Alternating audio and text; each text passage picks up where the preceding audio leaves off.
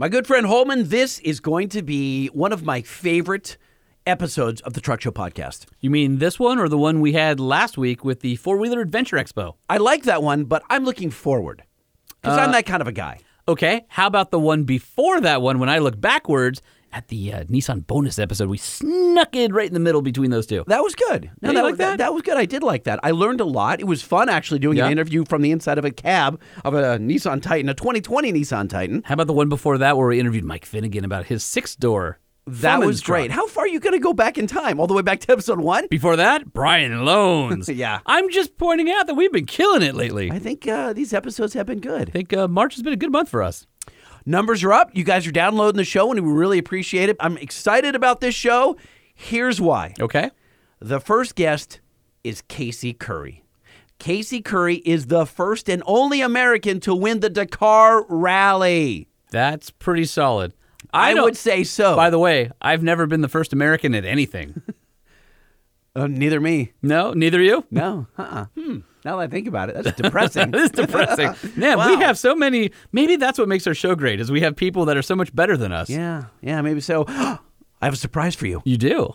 I do have a surprise All for right, you. I'm waiting for it. Well, I'm going to do it after the intro. But first, Okay. we have to thank Nissan because Yes, we Nissan do. was so awesome. They lined up 2 episodes ago. They gave us all those great interviews. Yep. They lined up my new favorite dude at Nissan, Tiago Castro. Yep. What's his title? I can never keep it straight. Director of Nissan Trucks. I guess he's director of all the body and frame stuff. Yes, Yeah. he's the guy that sounds Austrian, but he's really Brazilian, Yes. and he's way smarter than we are. Yes. That guy. Yeah. And they also gave us...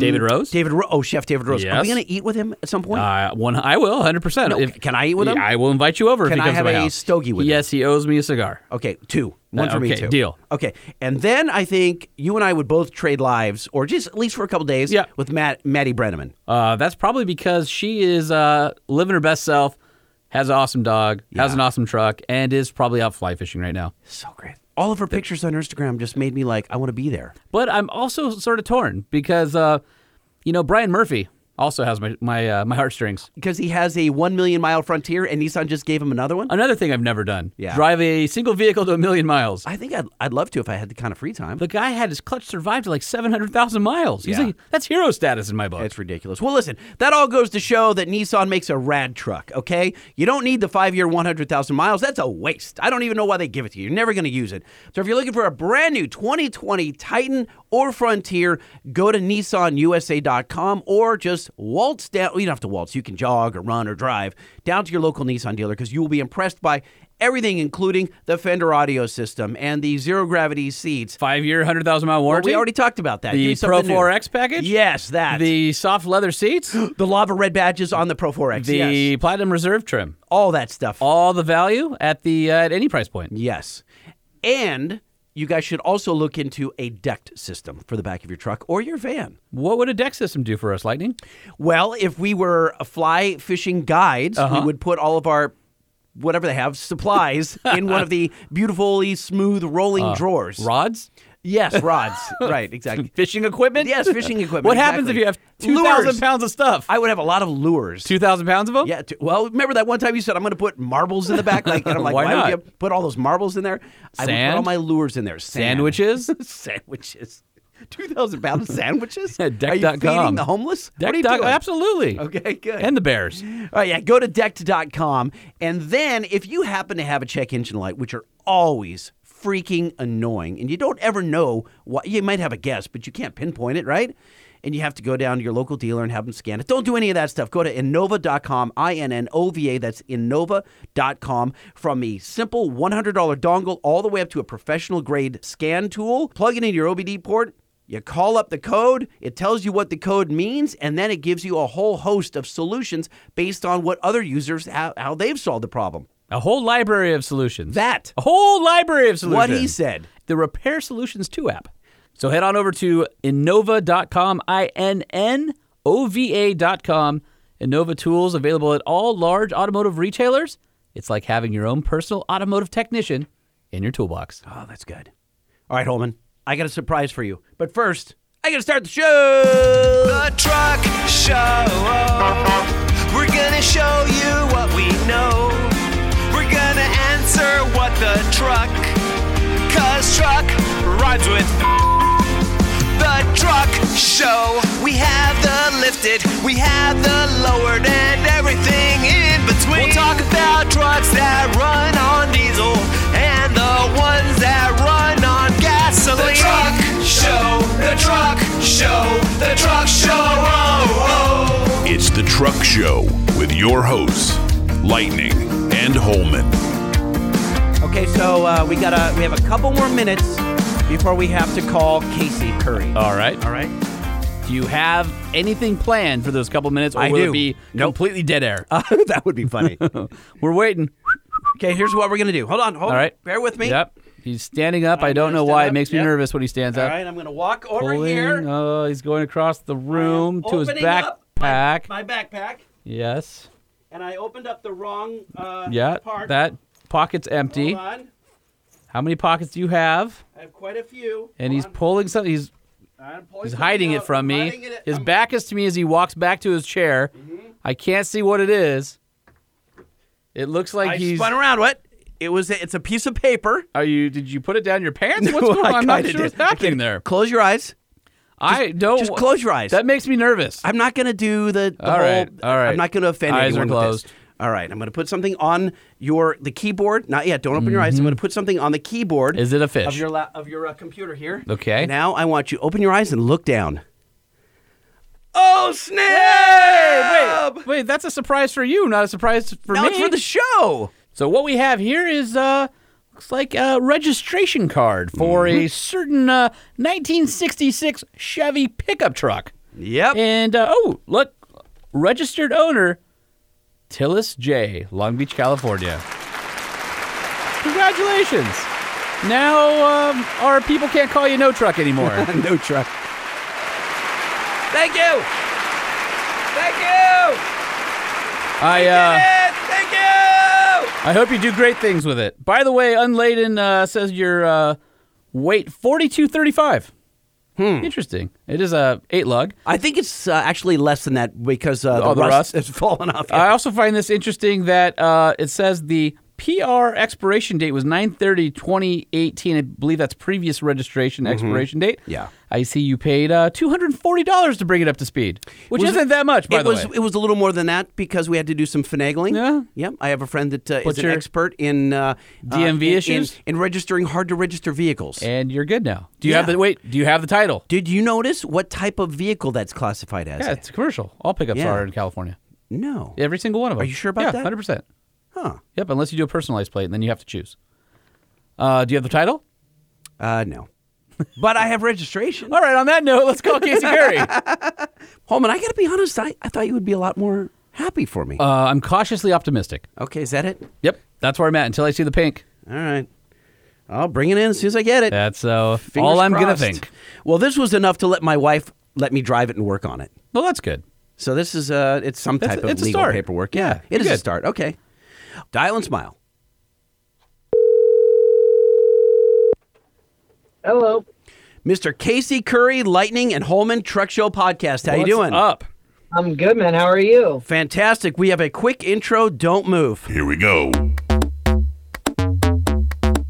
Truck famous, hero, star, VIP, ace, big wig, hot shot. Truck famous, big shot, big deal, big gun, big cheese, heavyweight, superstar. Truck famous. That's what you are.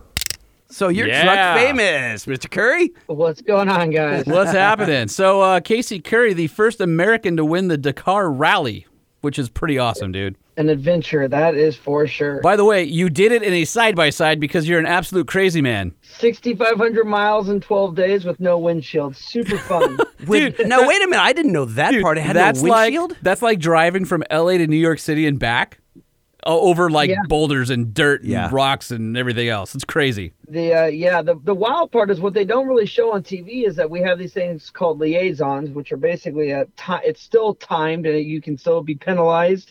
And you do. I mean, we're basically averaging 200 to 300 miles racing, but not on time, meaning you can still get penalized.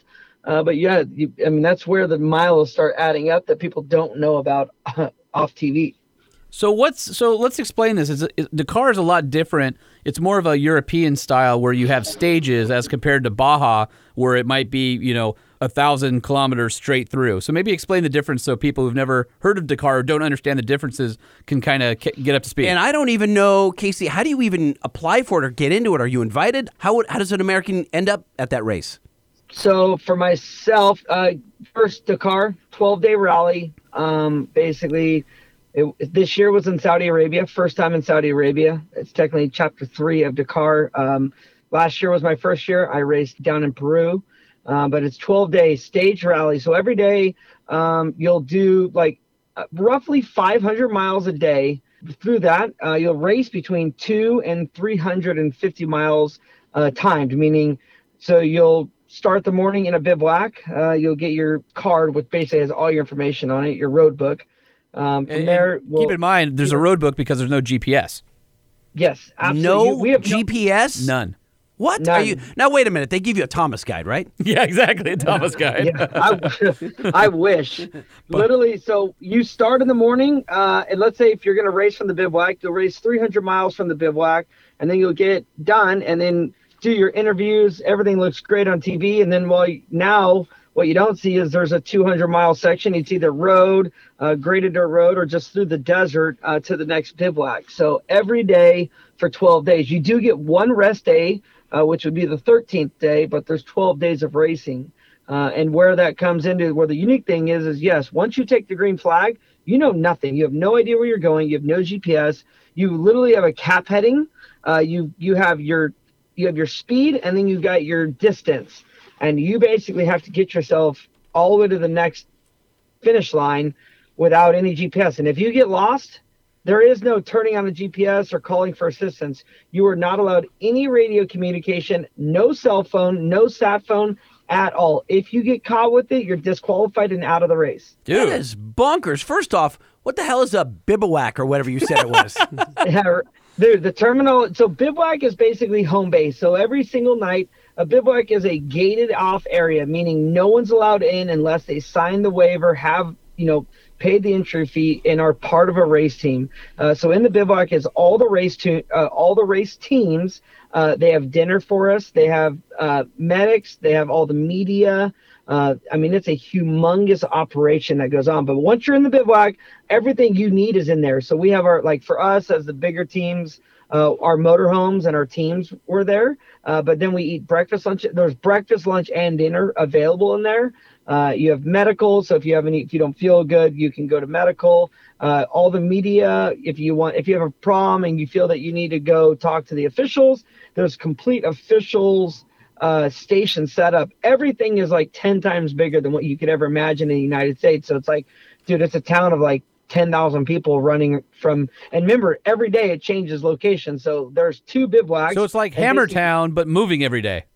Every single day. Imagine Hammertown, the same size, chain link fences, the big tents, everything in Hammertown, and take that, and now imagine going 500 miles apart and having that set up every single day. It sounds like to me you were quarantined for the coronavirus or something, Oh, dude, at this point, that's exactly what it feels like. You are by yourself, and you don't really go into town. Like I spent, out of all the nights on the rest day, was the one night I slept in a hotel room.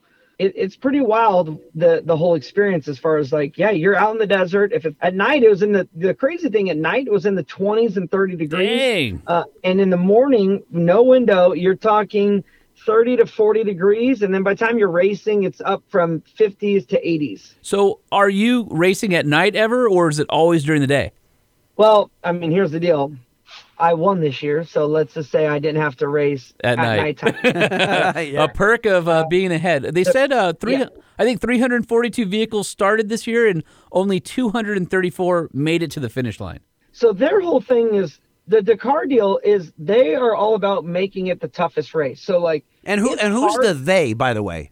The FIA, basically the French organization, the sanctioning FIA, body. I see. Yes. They're all about making it tough. It's hard from day 1 to day 12. There is no oh man, this day is going to be so much fun. We're going to enjoy it. It's going to be easy navigation and fun roads.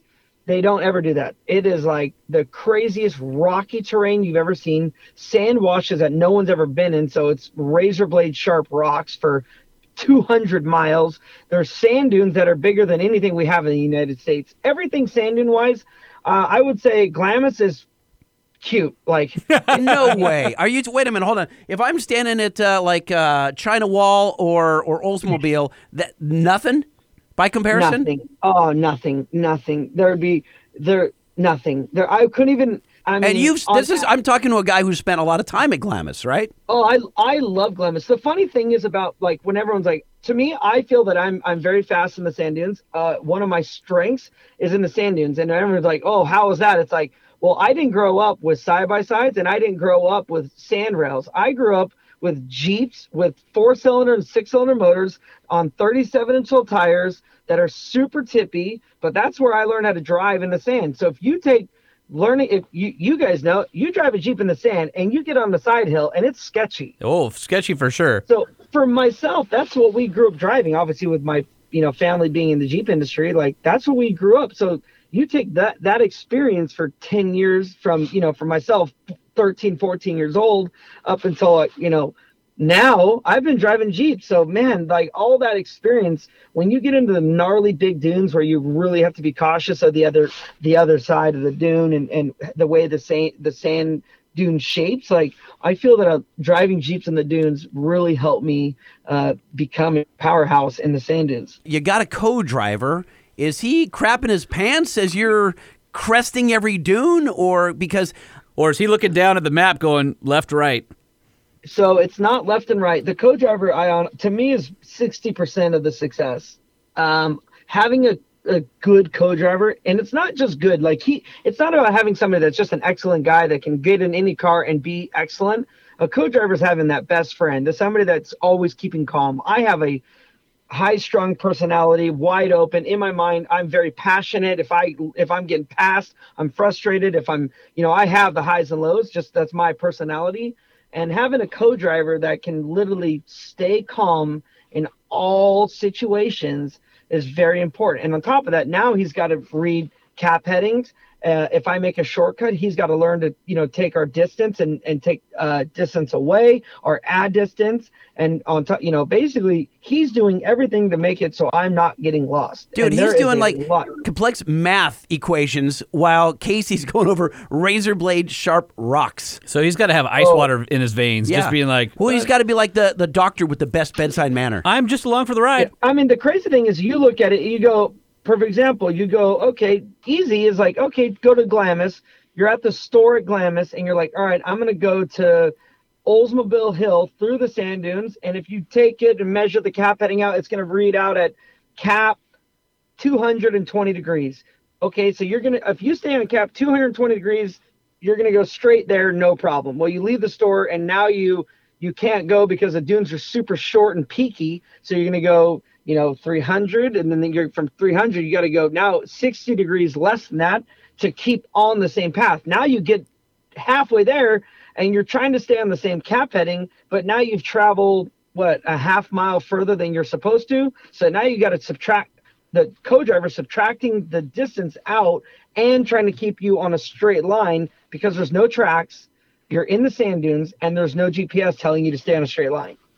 That's crazy. So then, Casey, how do you compare this to King of the Hammers? Because here in Southern California, I guess the western states, that has become, in the last couple of years, the hardest race in the land. Terrain-wise, being in the vehicle we're in, there's nothing harder, I would say, than being at the King of the Hammers. Those rocks, they move. It's very difficult for the 4 or 5 hours that you're in the vehicle. Then this is how I look at it. No matter what happens at the Hammers, in 2 hours, I'm going home.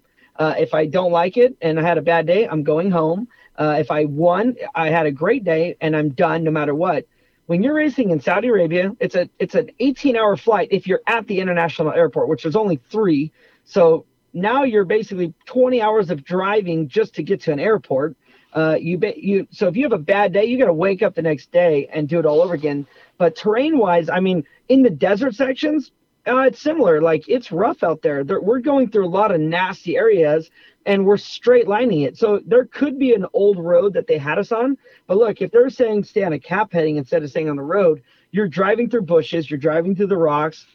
I mean, we get into areas that I don't even know how a two-wheel drive vehicle could ever make it. I mean, it is some nasty, nasty rock trails, and it's wild what we do in Dakar. It's incredible what our Can-Ams are even capable of doing for that many days in a row. How worried are you about, and I guess I don't know what the spacing is in Dakar, about somebody following you and hoping that you guys have it right and chilling out for a little bit just to, I don't want to say cheat, but take the advantage of knowing you're the leader and just riding your coattails. Are you asking if there's another dude drafting him? Absolutely. Yeah. Well, it depends on where you're at. Now, this is where strategy comes into play, and it's a massive. This is where you drop the bananas and the oil out the back and make them spin out. You got the James Bond machine gun out the back? Mario Kart style. So and for example, okay, you're in the desert and it's dusty. You follow too closely, and now you get into a situation where you're going fast, and now it dusts over, and here's two razor blade sharp rocks that we don't have notes. So you're driving in the dust.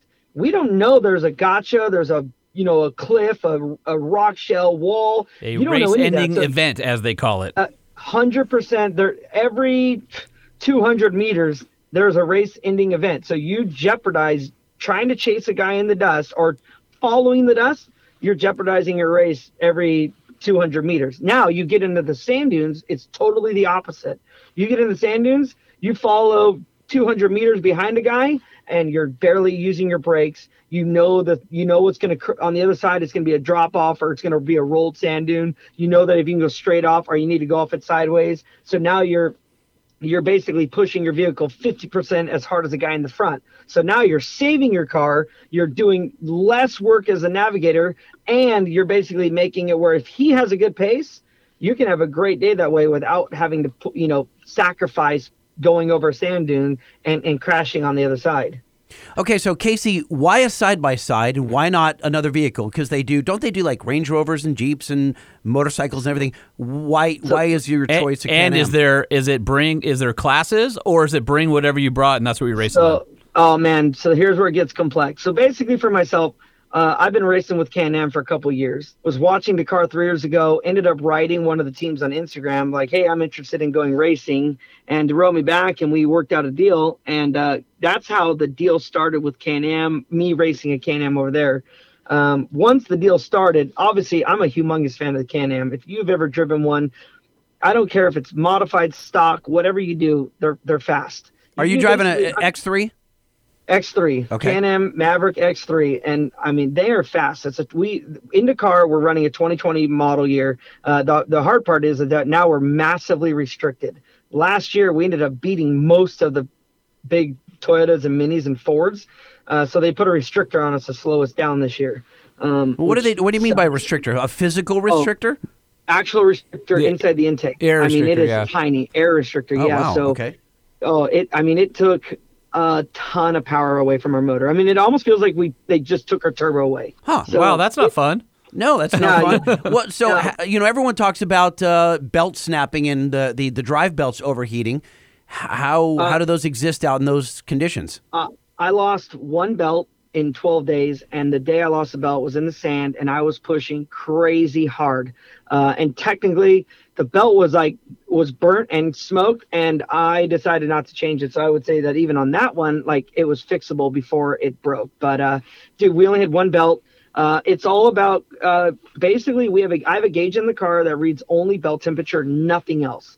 It's up where in my sight. So when I'm driving hard, I can actually analyze belt temperatures all the time. So I know when to push and when not to push, and I know when to back it down when things are getting too hot. And then I also know, we have a limit where basically we're like, all right, if it hits this degree or hotter, the next chance we get to stop, we're going to change a belt.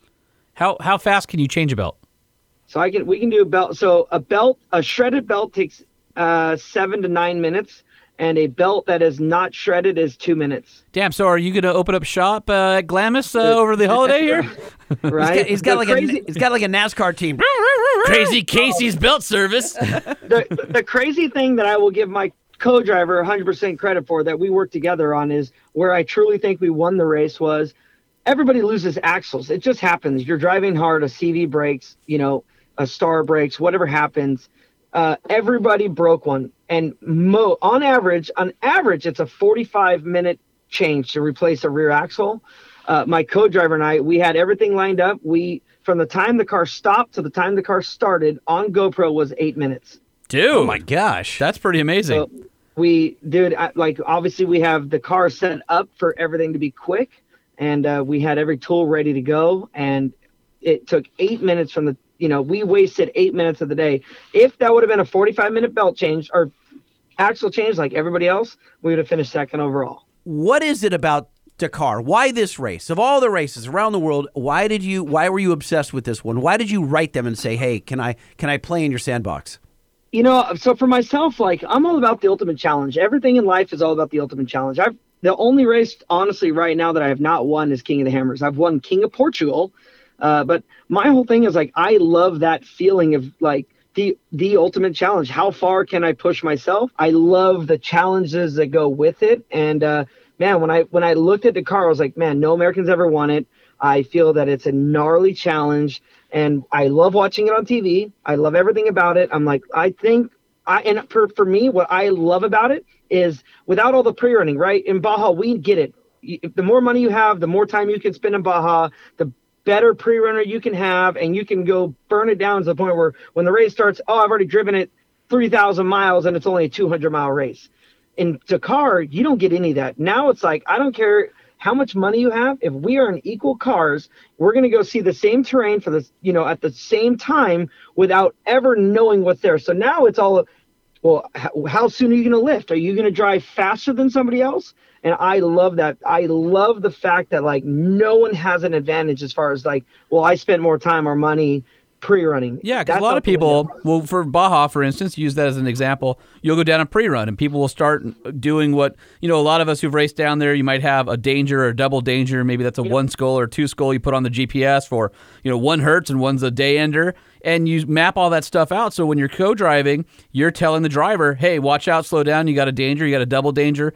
And you have a pretty good idea of what's coming up. I just can't even imagine, especially leading the pack, you're in virgin terrain, and you literally have no idea where you are. It's almost like if you're on the Amazing Race and somebody plopped you in the middle of there, you wouldn't even know where to go to get home or which way to even start going. To me, it's that's how remote you are. To me, it's like learning how to fly a plane, and the instructor says, "Let's go through a cloud," and you have no idea which direction you're in. You could be going up, down, towards the earth, sideways. Well, trust your gauges. Absolutely. Yeah, I'm kind of curious about talking about the X3. What were some of the mods that you did to it in order to make it survive? Was it mostly stock? Did you change out the suspension? What are some of the things that you did that you would, and even how many of those would you recommend to the average guy who's pushing the limits of their side-by-side? Side-by-side talk here on the Truck Show podcast. Hey, it's all interesting. Yeah. Shock technology, it all matters. Here's the thing. Tires. Here's the thing. You can't own a side-by-side without a truck to get it Exactly, off-road, right? exactly. Okay, So we're good. We're good. Totally.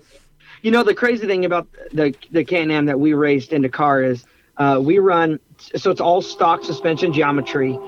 We run the stock motor, stock turbo with the restrictor inside the intake. We run the stock transmission and the stock front diff. We run stock uprights, and we run stock axles. All we do is take the grease out and put new grease in there. We run stock links, stock steering. What we do change is the chassis. FIA is gnarly. The chassis, the homologation in the chassis is freaking crazy.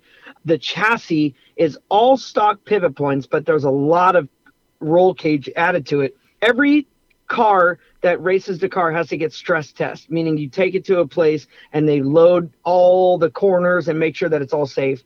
So the chassis itself is basically, pivot points are all stock, but as far as the tube placement, it's pretty wild. What we have FIA, they're no joke. So I've been desert racing in trucks that had an FIA cage in it, and FIA goes beyond anything that you're going to have sanctioned from SCORE or Best in the Desert. And a lot of times in those trucks, you'll have to have the X cross tubes and things like that. Way, way stronger. Do they do ultrasonic testing for cracks and welds and stuff? Absolutely. So you basically, to be there racing on a bigger scale, you actually have to deliver the FIA a chassis that they keep on hand at all times. What? Dude. Absolutely. So they have a chassis at all times. They can actually go and second guess stress cracks, failures. If they're looking at cars that have problems, they can actually analyze it to see if it's something that's worth making the manufacturer or the team change. So did you guys build the car, or is that something that Can-Am did for you? So South Racing out of Portugal built the car. So that the car came from Portugal. Got it. Okay. So so the car basically was built there. Another thing, we have to have a firewall all the way to the roof of the car behind our head. But so rather than that, honestly, the car, the drivetrain is all stock. It'll blow. It literally is stock. I'm not even. I'm kind of surprised you didn't put an intercooler in it. Comes with an intercooler stock. Right. And you're already restricted, so you're not going to take the advantage of it, right? Okay. So and that's the hard part. You're not. Yeah, we're so limited that even the radiator, and that's where the belt comes in play. Technically, the motor's so limited that you're not zinging it out as much as that you are a race Can-Am here in the United States. So belt temperatures aren't as big of a problem. But like we run stock belts. I run the stock clutch. All we do is some tuning on the spring. But as far as all the clutching goes, it's all stock. We run stock ECU with some programming and mapping to basically adjust for the restrictor. But this way we run an AIM dash. But the AIM dash it's one of the AIM dashes that plugs into the stock wiring. Yeah, so it's CAN bus, right? So it's picking up from all the factory sensors and all the factory wiring harness to give you a race dash. Mm-hmm. Yeah, and for myself, like obviously we get support from factory Can-Am, and Can-Am has some amazing engineers. So when I feel I have problems or I'm frustrated or I want to change things on performance levels, by doing all that, it allows the Can-Am engineers to get involved, and they're so educated on their computer system that when it comes into questions, it's not like I'm having to ask them how to use some Wazoo program. It's something they're very good at. So when it comes to tuning and adjusting, it's a slam dunk. So when you came across the finish line, how far ahead were you? I was 48 minutes, I think. Dude, that's pretty significant. That's a lot. Oh, but dude, one screw up. Yeah, and you're done. One screw up. Okay, all right. Let's put it sounds like a lot, right? Like that's somebody's lunch break. But it's been going for days. Yeah, I know. So it's really not that much. Yeah, when you look at it, like for me, it's nothing. One rough axle change is 45 minutes. And by the way, the Maverick X3, for people who aren't familiar with side-by-sides, I believe that's the 3-cylinder 900cc Rotax engine that's in there, and they're rated anywhere between 120 and 196 horsepower from Can-Am here in the States. So in case somebody was wondering what we're talking about. Yeah, the new one's actually over 200 horsepower. So dude, that's crazy. It's wild. I'm like one of those people that this isn't something that you're like, hey, you should buy it just because I race it. It's like, here's the deal. If they're ever doing a demo anywhere, King of the Hammers, Glamis, I don't care who you are or what you drive, just go drive one. It'll sell itself. They truly are an amazing machine. Well, it speaks volumes that you just won Dakar in a stock one. Yeah, right. And it also speaks volumes on two fronts. One, the quality of the Maverick, and the other one is just driving skill. Because a lot of guys will always say like, "Oh, well, you had a better car, you had a better motorcycle, whatever." I have seen, so I had a good friend of mine, James, who used to do road racing, like super bikes, and he would never be on the fastest bike, but he would continuously lap guys. He was just a better rider. Yeah. And I've seen him, dude, I was in a little Lotus, I forgot what, not a Lotus Elise. Elise, yeah. And we were lapping guys in twin turbo Porsches. He was just a better driver. And this car was gutless out at Willow Springs. Yeah. And they would leave us in the back straight. But you catch them in the corners. Oh my God, just walk around them and they'd be looking out their passenger window as we're passing. I used to do like yeah. NASA race days at Buttonwillow, and I had a 2000 Civic Si, and I would race, and it was the 1.8T Volkswagen Jettas would smoke me on the straights, and I would catch them in the corners because the car was super neutral, and I had Integra Type R springs on it. You got to be a good driver, You got to be a good driver, yeah. Are there any close calls that come to mind? Because obviously, you probably look back at Dakar and you kind of have a picture book in your memory of like certain things. Are any of those like the OS moments where you're kind of like, whoa, okay, well, I'm good? Did it either happen, Casey, on a sand dune, or I saw some of the photos of you going over those rocks that look like you're on Mars? You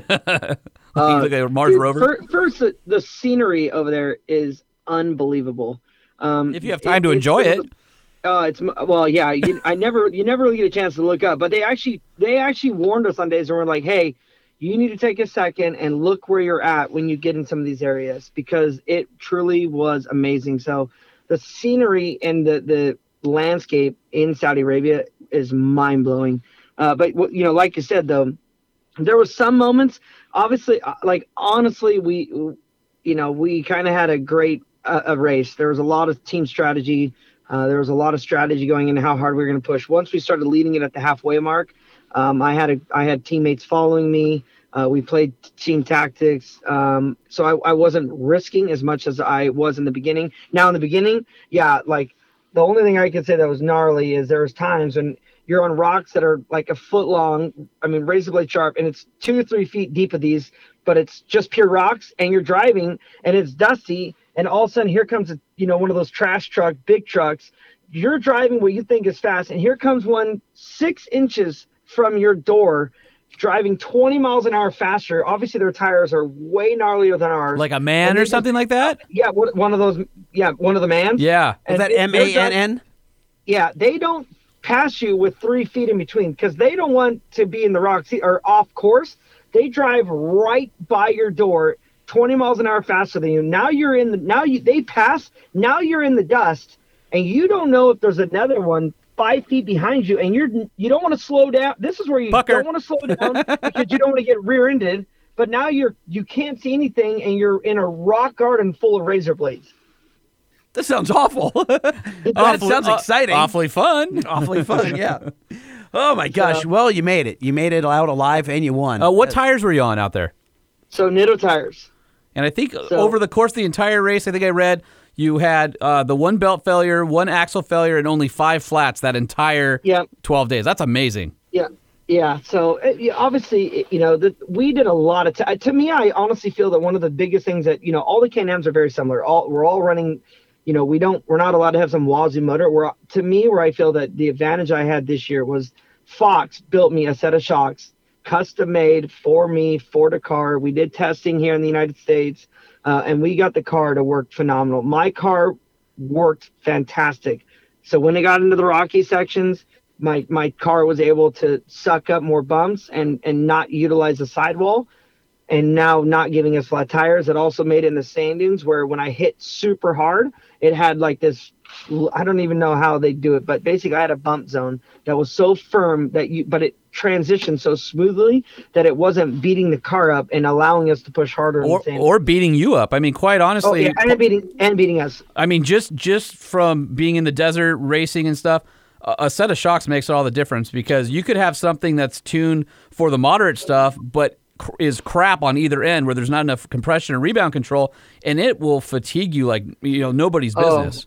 Big time. So what I'm hearing, Casey, is that what they did for you may end up in a vehicle for consumer purchase at some point in the future. That's what it is. Literally, it's just all it is hey, this is what we want to go towards in the future, and all we're doing is the testing and development for the future. So you're a really expensive crash test dummy. R&D. R&D. Oh, R&D dummy. 100%. That's all. I mean, and that's what I love doing anyways. I'm super high maintenance on my my tire pressures, my setup on the car, my clutch. I am very high maintenance to that stuff, and I'm very sensitive. And dude, Fox does a fantastic job getting it to where I absolutely have a great time driving it.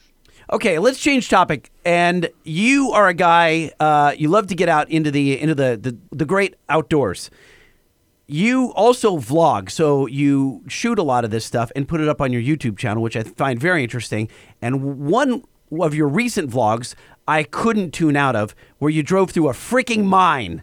I'm obsessed. This is lightning. I'm obsessed with mines. He has been talking about this for literally weeks. And I didn't know where it was until I saw your video recently. I'm like, that's the mine. It was up by Reno or somewhere. Yeah, I told him you were coming on, Casey, and he's like, oh, the mine. Well, dude, because it's and then they started talking about a ladder they could go up in the various shafts, and I'm like, dude doesn't have any balls if he doesn't grab a handle on that ladder and hoist himself up. And sure enough, you went up a few feet. And I'm like, that's my man right there. Dude, so that mine, we didn't even drive to the end of it. The mine is like, you can drive a couple miles in. Oh, I so would have. It's so we went to a point, and then we walked quite a ways down in there. Unbelievable, by the way. But then what's crazy about it, you saw my ladder. I climbed a ladder. It's 6 stories tall inside. We only went up to the 2nd level. But this is where, if obviously had more time, that was a Evo Suspension does a Jeep run with that was all JK, so we all were on JKs. I recognize the leader because we had interviewed the dude from Evo. Mel, yes. Yes. Okay. So, dude, he puts on a freaking amazing event. I had a By the way, blast. Mel just won the Mint 400 in a Gladiator. I saw that. Yeah, totally that's crazy. Awesome. Yeah, good guy. So, but he, so dude, he puts on these great events. So anyways, we went down, we were out of time, but yeah, that mine was by far the gnarliest thing I've ever seen. So just unbelievable. You're driving down and like you turn your lights off. There is no peepholes. There's no light anywhere. It is pure darkness. And you're driving a full-size Jeep on 40-inch tires and a 4-inch lift. Were you scared at all ever? Oh, dude, it's crazy. And oh man, the dust and how it once the dust starts picking up, it never settles. Like it takes like hours and hours for the dust to settle in there. So like gets in your throat. Yeah, there's no wind going through, but it's always like 67 degrees inside of mines. Actually, so they're up off 395. There's a ton of places, old mines that aren't covered up. A lot of them are now because the BLM came and shut them down. But we used to rappel down way east of Los Angeles. Yeah, east and north. And so we used to go down the bottom of those, and we would spelunk and had helmets and Petzl lights and our rock climbing gear, and we would have winches lower us down. We'd go walking around. There's also west of Vegas, southwest, there's a mountain called the Table Mountains, and there's some big mines that are multiple, like miles underground and multiple levels. But the one thing you always have to be aware of is any mine has mine shafts that have ventilation. Mm-hmm. You don't want to be underground when the air's not moving. You want there to be some movement of air because that means fresh air's coming in. So funny you say that because there was a pipe hole like way down in there. There was a vertical shaft for ventilation. Yep, makes all the difference because you don't want to run out of oxygen because you have, that goes back to the old saying of like canaries in the coal mine, right? You get to a point where there's no more oxygen, the bird dies before you do. Well, if you're just screwing around in the desert, you probably don't have a canary with you is what I'm saying. Yeah. No, definitely a wild adventure. I'm all about that. I'm all about the adventure. I want to go out and explore as much as I can. Dude, that's the best. Like I love packing up for the weekend and going to find old ghost towns, old mines. Like as much fun as like the KOH and the rock crawling and all that, I just like to go disappear and find old cool stuff. And you know what? If I got to throw it in low range and crawl over something or a washout or whatever, and I got to drive fast through an awesome wash, so be it. Like I like doing all those things, but at the end of the day, I like to find something historic and cool to go explore. What's crazy about an hour and a half from there and like a crazy 45-minute drive up this sketchy dirt road is an old mine that they're no longer using, but they basically there's a guy that's living there keeping the property up and running. But we spent the night there in tents, and they ended up opening up some of the old buildings because it used to be a complete town. They opened up some of the buildings for us to eat dinner in and go see a lot of the old stuff that's still there today. Oh, mind-blowing. First, how they worked and how they made money. And it's incredible to see that stuff. And just like you're saying, like Casey, that's when men were men, not like us weenies today. Yeah, seriously. Men were freaking men. No. Casey's a man. He's proved it by driving from LA to New York and back off road in 12 days. I wasn't talking about him. I was talking about us. About you and me? Yeah. But I think we're more men than the average 20-year-old these days. Well, yes. Don't get me started on millennials. I know, because we'll go down that road. I still think my favorite bumper sticker is somebody with an old truck and it says, no airbags, we die like men. And it's like, yes. So anyway, I just wanted to thank you for vlogging that stuff because I think it's cool, and I'm glad you took along a good cameraman. The shots are pretty, and it's fun to watch. So what we haven't talked about is how you got your start. Like, let's go back to the Curry family, and then you grew up in Southern California in Anaheim Hills, right? Did you go to... Would you go to Anaheim Hill, to Canyon or Esperanza? Canyon High School. Oh, so I was at Villa Park. Rivals. Yeah. My dad was Esperanza. Okay, yeah. So that's Orange County area in Southern California. So how did your parents get involved in making axles, and then how did you get involved, and are you involved in the business today? So give us some of the backstory. So third generation, my grandpa basically worked for Taylor Dunn Industrial Golf Carts, sold everywhere around the world.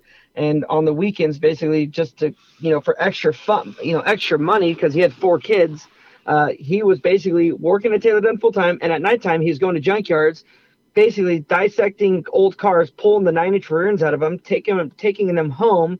And then at the time, my oldest uncle started with them, and then followed by the middle brother, John. And they were basically going home, cutting the housing ends off, shorting them, and then basically taking the axles, and they were resplining these axles, and then he was selling them back to Taylor Dunn during the day.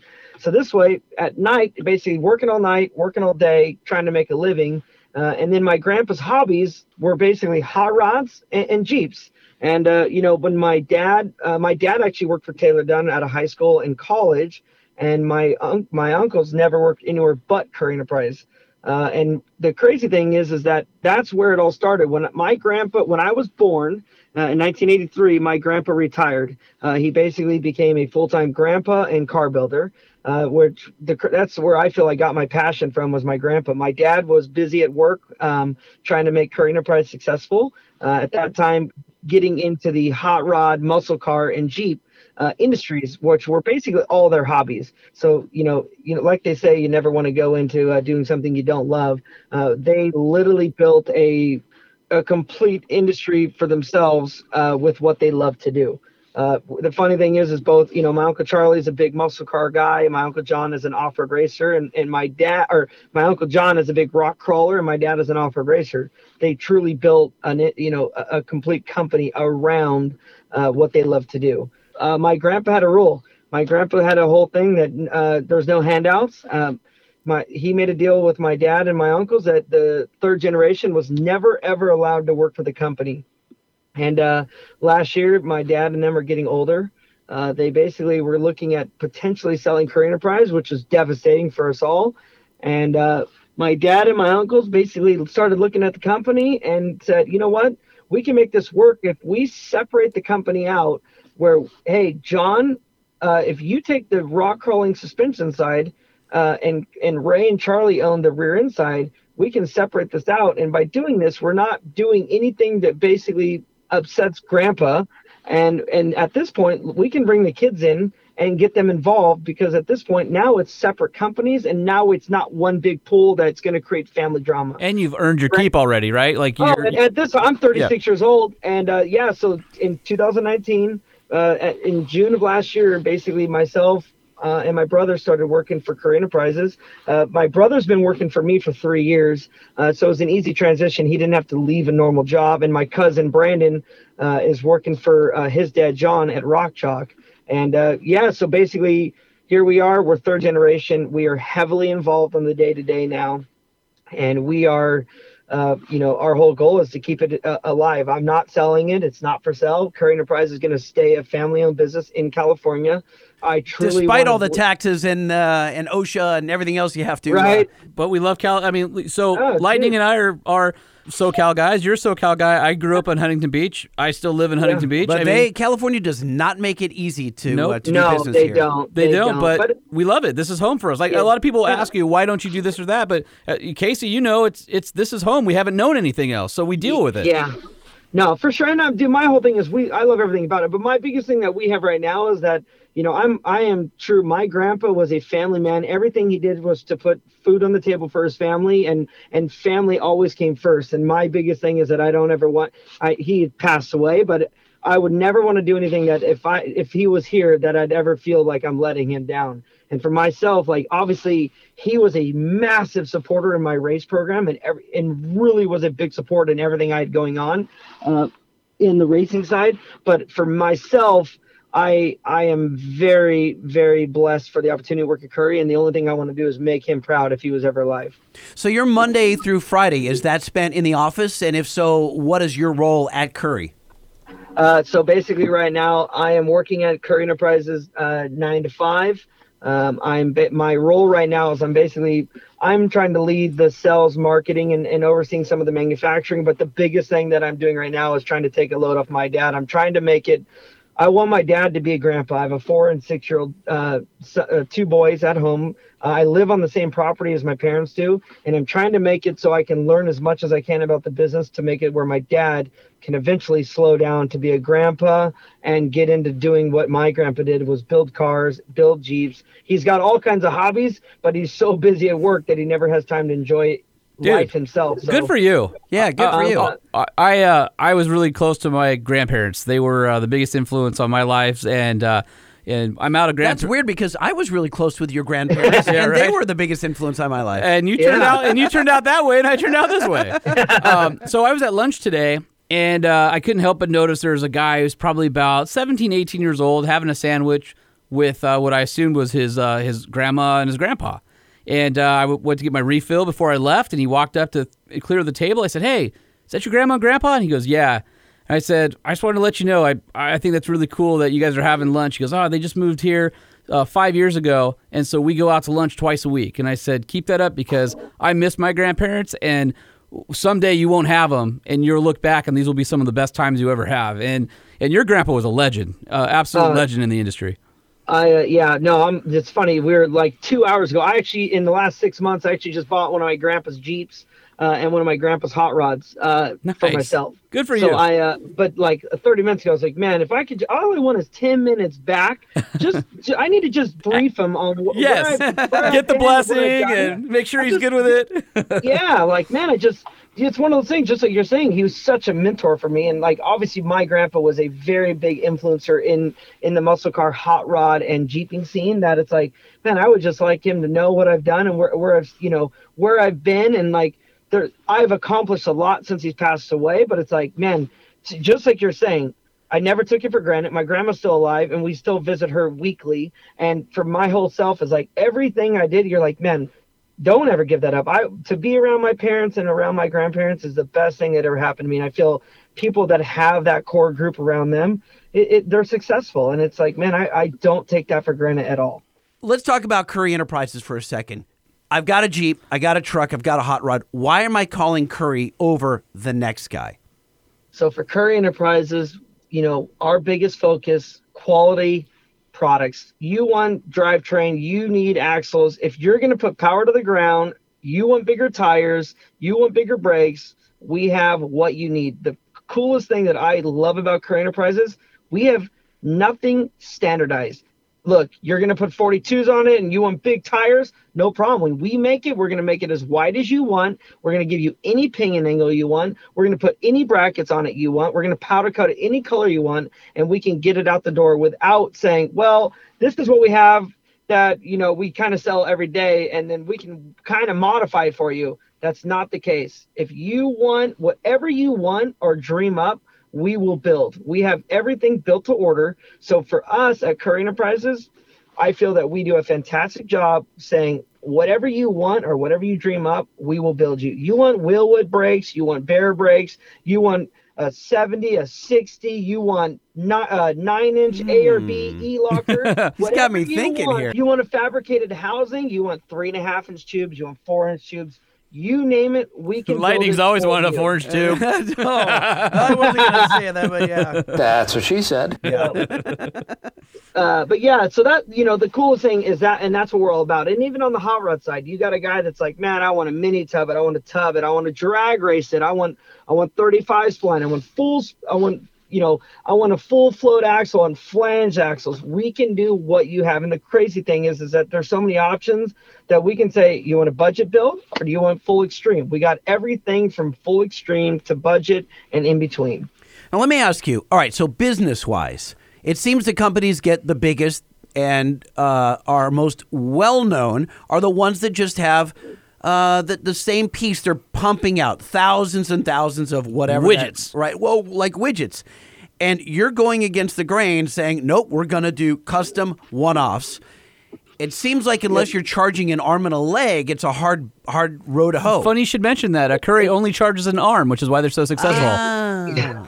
So the whole, right. Wow. That is one of the things that I feel that it's funny because it's very easy to get into sticking to just a routine and choosing just certain products and pumping them out. And I'm not disagreeing that, there is some of those products that we have and we need to do more of, but man, part of me is saying, look, that hot rod shop in the middle, in Wisconsin, looking for a rear end for a 67 Chevelle that has got these custom wheels on it. Like, I don't want to tell him no. If he wants something and he's got an LSX 454 with a blower on it and he's going to, a sequential transmission and coilover shocks and a 4-link suspension, like, if that's what he wants, I want to build that for him. And I want him to know that, hey, when I bolt this in, I'm not going to cut. I'm not going to grind. I'm not going to stretch it with a pair of vice grips. It's ready to go into his application. So Lightning wants to tell you that he has a 66 Chevy 8-lug C20 that's going to be in need of an axle. Right. I'm not saying that it's leaking all over my driveway, but it is. And I'm not saying that I'm already planning on doing an engine swap, but I am. If only you knew an axle guy that could help you out. Yeah, Right. Interesting. Very I might know a guy. All right. Good to know people. All right. Well, you're going to have to give me his phone number, Holman. Nope. That's not what, cool. what are you going to do for me? I don't know. Right? I'll come up with something. I'll buy dinner, Denny's afterwards. So what? So here, let me ask you guys something. So there's a lot of speculation going on. There's a new Ford Bronco coming out. Are the pictures that are being posted on social media, are they real or are they fake? So it's funny that you would say that. It actually is really funny that he would say that. So because Holman knows. Holman, can you talk about it? Nope. Really? Either can my friend Casey Curry. Right? Wait a minute.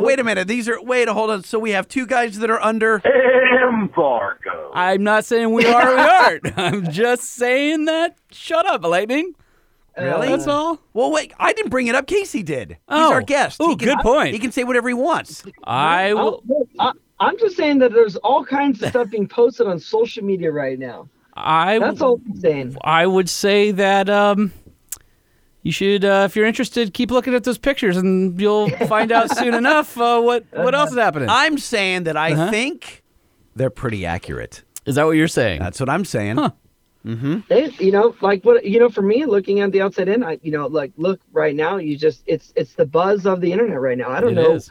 Like I don't know anything. Just like Sean, look, I'm just looking out there. I just say there's a buzz in the air. I think it's exciting that Ford is coming out with a Bronco, and I think it's exciting that they want to get back into that, SUV style vehicle, and it's going to be fun to see what happens in the next year, whether it's bad or good. I think that it's an awesome opportunity for growth in the off-road space. I've got a question for you. When will Curry be making a solid axle swap kit for it? Maybe that. Yes. Immediately. And it's not about my Chevy C20 either. Okay. It is about. So what are you driving currently? What truck are you driving currently? Hopefully you are. And what is your favorite truck of all time? So right now, actually, I'm sitting in the driveway of my race shop in my Jeep Gladiator. Oh, cool. So I guess that's my truck. But I own a lot of Jeeps. I own a TJ, JK, JL, JT. I got one of each. And then I also have a Ram 3500. Ooh, okay. So Casey, as a kid, was the one who had one of every Hot Wheel. That's exactly right. Now, wait. 100%. So are they all children of yours and you can't choose? Or can you say, of all the trucks I've owned, this is my favorite to drive? Or Jeeps. We could do Jeeps, I'm too. sorry. No, Widen so- it. No. Hold on a second. We'll do Jeep and then we'll do truck. So let's separate You're it. complicating So this. no, it's not that hard. So give me favorite truck and then give me favorite Jeep. Right now, I would say, well, here's the deal. What I will say right now, I built some sweet trucks when I was younger. I had a really rad trophy truck pre-runner. That was a lot of fun, but as a Toyota, it was expensive as freaking hell to drive because every time you drive, you got to maintain the thing. But what I will honestly say right now, I haven't built my JT yet, and I'm very excited to build it. And my reason on this is I am a Jeep guy. I grew up in a Jeep family, but I also have 2 kids that ride bicycles and have a lot of stuff. Oh, And yeah. What I'm excited about with my Kids have a truck lot of is crap. 100%. I got car seats in the back right now. I got an RC car in the back. I got tie downs for bicycles in the back. Ooh, that's what our I new love- game. What's in the back of Casey's truck? Oh, he just told us. He just gave it away. Right. What I love about my Gladiator is that I can customize it to my personality because there's so many parts available through the Jeep market that now I can make my truck how I want it. So now, yes, I'm putting 4 9-inches front and rear. I'm going to make it a lug. I'm putting it 7 inches wide. I'm putting 40-inch Netto tires on it. I'm putting KMC 17-inch wheels on it. I'm putting bumpers front and rear, rock rails, lights. I'm doing all this. And then when my wife needs to go to the grocery store, she won't even know that it's got all that because it drives on the road like a normal car. And that's what I love about the Gladiator. I'm super excited for you to build your Gladiator. After you went through that parts list, I just want to go like, I mean, it's Moab. So Moab Eastern Jeep Safari is in like 3 weeks. So I'm going to start on it in 2 weeks and get it ready to go. oh, dude. Wait a minute. That feels like the SEMA crunch. I love it. I love it. Well, I got to go. I'm actually going down. Like I leave tomorrow from mainland Mexico to do a Sonora rally, a 5-day stage rally. So I get home in 7 days. So technically I only got 5 days to build it. Hopefully you can get back in the country in time for Moab, my friend. Man, I'm not gonna lie. It's a big communication thing. This whole coronavirus is pretty gnarly right now. Oh, dude, it's messed me up. I've have some upcoming trips that have been canceled to drive the Gladiator Mojave that canceled to drive a future vehicle in the UK gone. To see some upcoming things from a brand we all like, gone. Yeah. You like my official buzzer bet? Everything this week has gotten canceled, but I will tell you right now, not Moab. We're going. No. Well, you know the trade show got canceled. So everybody was blowing me up yesterday, and Grand County, which is the county that Moab is in, had a meeting yesterday, and they decided not to impose any meeting restrictions, which is great. However, the Red Rock 4-Wheel Drive Club said, well, out of abundance of caution, we're not going to do the vendor show. So I was trading emails and texts, and everybody was going crazy. I'm like, listen, this is like Mecca for us. We're going. Like, if there's no vendor show, we're still going to be there. And by the way, if less people show up, that's more trail time. So 100%. I'm going, dude. The best part is now Thursday and Friday, I don't have to work, and I get to go jeeping. Yes, we're not stuck in the booth, so that's 2 extra days of wheeling. I know. 100%. So you and I are on the same page. I've already prepaid for my house because as you know, you have to do it a year in advance because people snake it from you. So house is prepaid. I already have the plane ticket to fly to Michigan because I'm driving my JL all the way back to Moab. So I haven't seen it yet. Bought a 20 JL. Is it an automatic this time? It is not. Oh my! I cannot believe you. So I got my stick JL. So that's no. Wait a minute. Hold on. Stop right there. Stop right there. And I'm going to be in Moab. Stop right there. Yes. Word on the street, Casey, is that you and Holman have had some disagreements editorially over the last couple years. I'd like to know more about that. He is like the only guy. He votes for manual trannies no matter where we are in the world. He is the guy that's like, if it doesn't have a manual, I don't even like it. And see, I'm the opposite. I'm like, if it has a manual, I won't drive it. So he's trying to be the old 90s punk rocker, where they're just like, F the man. Hey, I still got my checkered slip-ons and my wallet chain. That's what I'm saying, right? He's the guy that's like, it's challenging. Let me add an additional gnarly challenge. Yes. Where you have to have 3 feet and a parking brake. Let's be honest, okay? I will drive an automatic. I'm fine with it, but I prefer the man. All right, here, you'll like this, all right? So 4-wheelers, pickup truck of the year, Jeep Gladiator. I just ordered my Gladiator from Jeep for our long-term 1-year loan. I ordered it in stick. Because awesome. I can't be the guy that likes manuals and go, F it, I'm going to go automatic this time. No, I gotta stand up for what I believe in. That's awesome. One thing I will say, though, you said the Mojave Edition. I got to do some pre-season testing, and that is such a bitchin' Jeep truck. Dude, factory hydraulic bump stops on the front. Yes. Iron knuckles instead of the aluminum ones. Oh, yes. I will say that, dude, pushing it to the limit. I mean, I got the opportunity to drive one with, you don't own it and hammer down. Oh, yeah. Way different when you don't own it. Oh, man.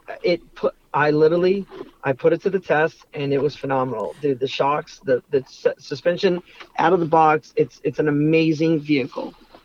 So a lot of you don't know this, but Casey and I sort of not only run in the same circles because we're in the automotive industry, but also kind of run in the same circles on the OE development side where a lot of times the manufacturer might bring me in for some product ideas to make sure they're hitting that on target, but then bring Casey in to drive it to kind of validate the engineers and what they think about the product going forward. So we'll cross paths, or we'll run into each other at different things, or we'll find out through our product planning or engineering friends that oh yeah, Casey was here, or oh yeah, Holman was here, and then sometimes we'll compare notes. I'm like, hey, you were on that too. So that's kind of cool. No, but I will say though, the one thing that I love about the podcast, and obviously even the personality, is that obviously you guys are very passionate about what you do, to the point where it's not just a job.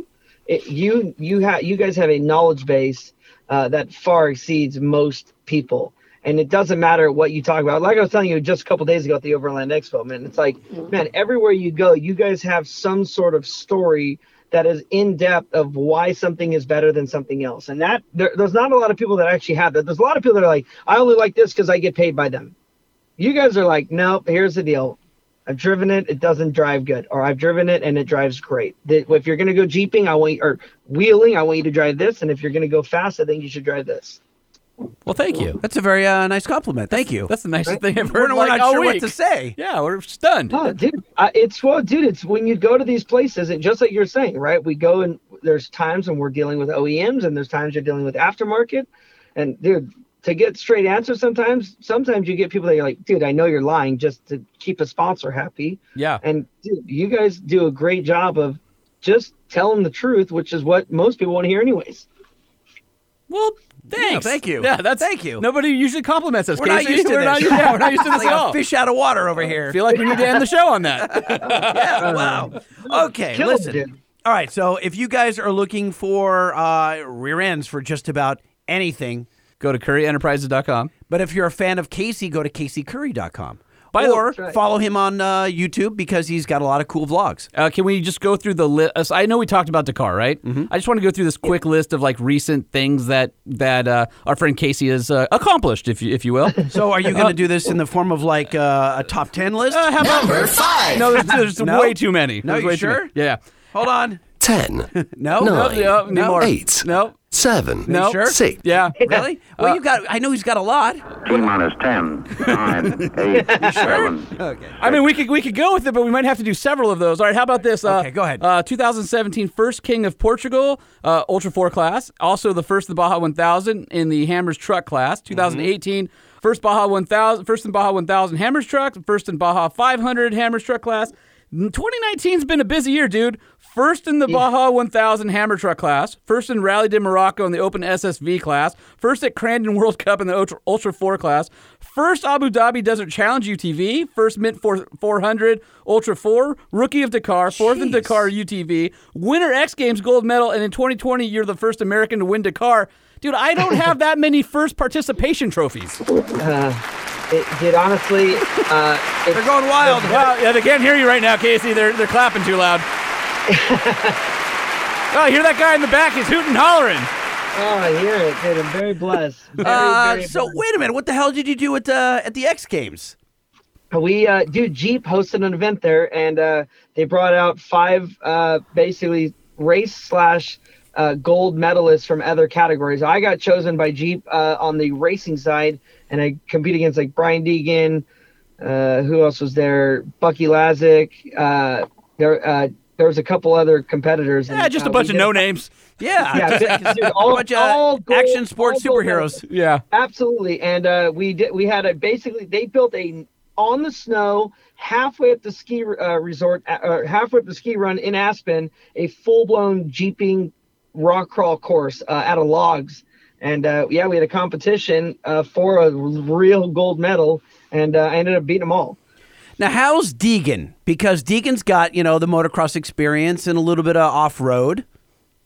I mean, he's a businessman in himself, and he is very competitive because he thought he had it in the bag. He went before me and literally thought he had it in the bag, and God, it felt good. We have competed. He's the dude's so cocky. I don't think I've ever met anyone. You know what he ever said? cocky, He goes, so cocky. I have a quote. Ah, crap, Casey's here. So yeah, oh man, when I beat that was the icing on the cake for sure. I mean, just It's great to win, right? But there's certain wins that are a little sweeter than the other ones. Yeah. absolutely. Because Oh, that look, was dude, fun. Brian Deegan is the king of bros. Like he's He's the king, the top brosif. he is the Head brosif. at the Brocademy. At the he's Brocademy. he's the Yeah, professor. he's the professor. the professor. Yeah, exactly. professor. Yeah, absolutely. No, dude, that was a pretty amazing experience, and just to be at X Games, participate in all the X Game activities, like in getting to do the whole award thing, and like I got an amazing gold Jeep grill with actually the gold medal in the headlight bucket. That's awesome. It was an incredible experience for sure. That's fantastic, dude. You're living the life. You really are. I just work hard. I literally just feel like I work hard. That's all I want to do is work You know hard. what? But here's something Holman and I were talking about off air, is that you've got a really cool life in that when you're in the circles of people that you know and love and work with, you're a star. Like you're at an event, you're a bona fide celebrity, but you walk into Albertsons for some groceries or something, or in a Walmart, you're just some dude. Just to do with the monster. Yeah. 100%. Look, I don't want to be the celebrity thing. I don't need to be that. You see some of those guys walking into a grocery store and getting harassed or trying to eat dinner, and I don't need to be. You don't need that around your kids and stuff. And no. And I want my kids. I don't want them to be around that. And I'll be totally honest with people that are listening right now. Is I just celebrated my 17th anniversary at this company, even though we've had like 7 companies while I've been here. But I've been around the Currys and your family for a long time. They're awesome. I've known you for a long time. The restraining order has been It's lifted. It's Okay. lifted now. Okay, Yeah, good. yeah. You're okay with it, Casey? All right, good. Yeah, gone. But I will tell you that the way Casey is on the phone right now is exactly the dude that he is when you meet him in person. He's totally chill, big time competitor. He'll go head to head with you, but it's fun and just solid and not cocky. Doesn't have the whole I'm a celebrity. He's just your down to earth guy that you want to go hang out. In Are the you desert trying to top the accolades he gave with. us? It's called quid pro quo, Lightning. Oh, is that what it is? Yeah, no, I'm delivering the goods. It's just like David Rose taught us. I'm doing a compliment sandwich over here. Oh, compliment sandwich. You're in the middle. Yes. Thanks a lot. You're Appreciate welcome. that. Oh, jeez. No, we all like to have fun. I my whole thing is I'm blessed for the opportunities that have been given to me, and obviously hard work pays off. But for me, just like you said, I love going to events and hanging out with. We have a small industry. This aftermarket industry in the off-road world, I don't care if it's UTV, side-by-side, Jeeps, trucks, like the industry is small, and there is some fantastic people out there to hang out and enjoy the time with. For sure. Oh, well, you're definitely one of them. Casey, appreciate it. Thank you for carving out some time for us. We honestly do appreciate it. And at Casey Curry on Instagram, if you want to follow, he's got a cool page, and currently there's a badass monster Camaro burnout video on there. Yeah, thank you. No, that I just finished. I'm a car guy now too, by the way. Hey, I think we're all gearheads. It doesn't matter. Yeah, we have the truck show, and like our main passion is trucks and off road. But dude, we like it all. Listen, you could drive a freaking riding lawnmower as long as it's modded and fast. Funny you say that. My dad just bought one. Of course he did. He's gonna start racing lawnmowers on the side. Oh my Lord. Well, guess we have our next guest. Yes, we do. All right, funny. Casey. Thank you. Thank you, guys. You got it. We'll All talk right, brothers. to you. Talk to you soon. All right, later. You got it. Bye. Well, Holman, Casey's way cooler than we are. I think we've established that. Just about everybody is. Yep. So that's not new. So let's see what our listeners think about us in this segment. You email, yeah. I email, do it. We email, that's right. Everybody email, type it up. You email, proofread. I email, send it. We email, click it. Everybody email. That was way loud. Was it? Hey, even turned my head. Yeah, you did. You're bobbing. I haven't gotten into this in a while. Just going to let it jam for a second. Since this is our last night in the studio, should we take a TikTok of that? I don't think we've announced that yet. That's new news right here. Yeah. You want to tell everybody what you're talking about? Yeah, we'll save it for news. Oh, really? Yeah. Okay. All right. Am I starting off or are you starting off? Yeah, I'll you do it. go. Okay. Hold on. I'm going to need this button at the ready. Let me get this one here. Okay. So he starts off, Kyle starts off with Hashtag yeah, buddy. as the subject line, love the podcast, look forward to it every single week. Since my last email, I now have Motor Trend on demand, and I'm tearing up all that sweet content. Nice. Thank you for checking out. I think they've got a deal right now on Motor Trend. MotorTrend.com. Yeah, MotorTrend.com. But Yeah. what is it? It's like $3 a month. It's so stupid cheap. No, it's actually cheaper than that. Way cheaper than $3 a month. Dude, I mean, there's so much great content. There's Roadkill. There's Dirt Every Day. Yeah. There's Junkyard Gold. Okay, I just paid $1.96 for a Kit Kat. You gonna tell me? Okay. Yeah. Did you really pay $1.96 for a Kit Kat? Yes. For 4 cents more, $2 freaking a month, you can get Motor Trend on demand. Oh Come my on. gosh.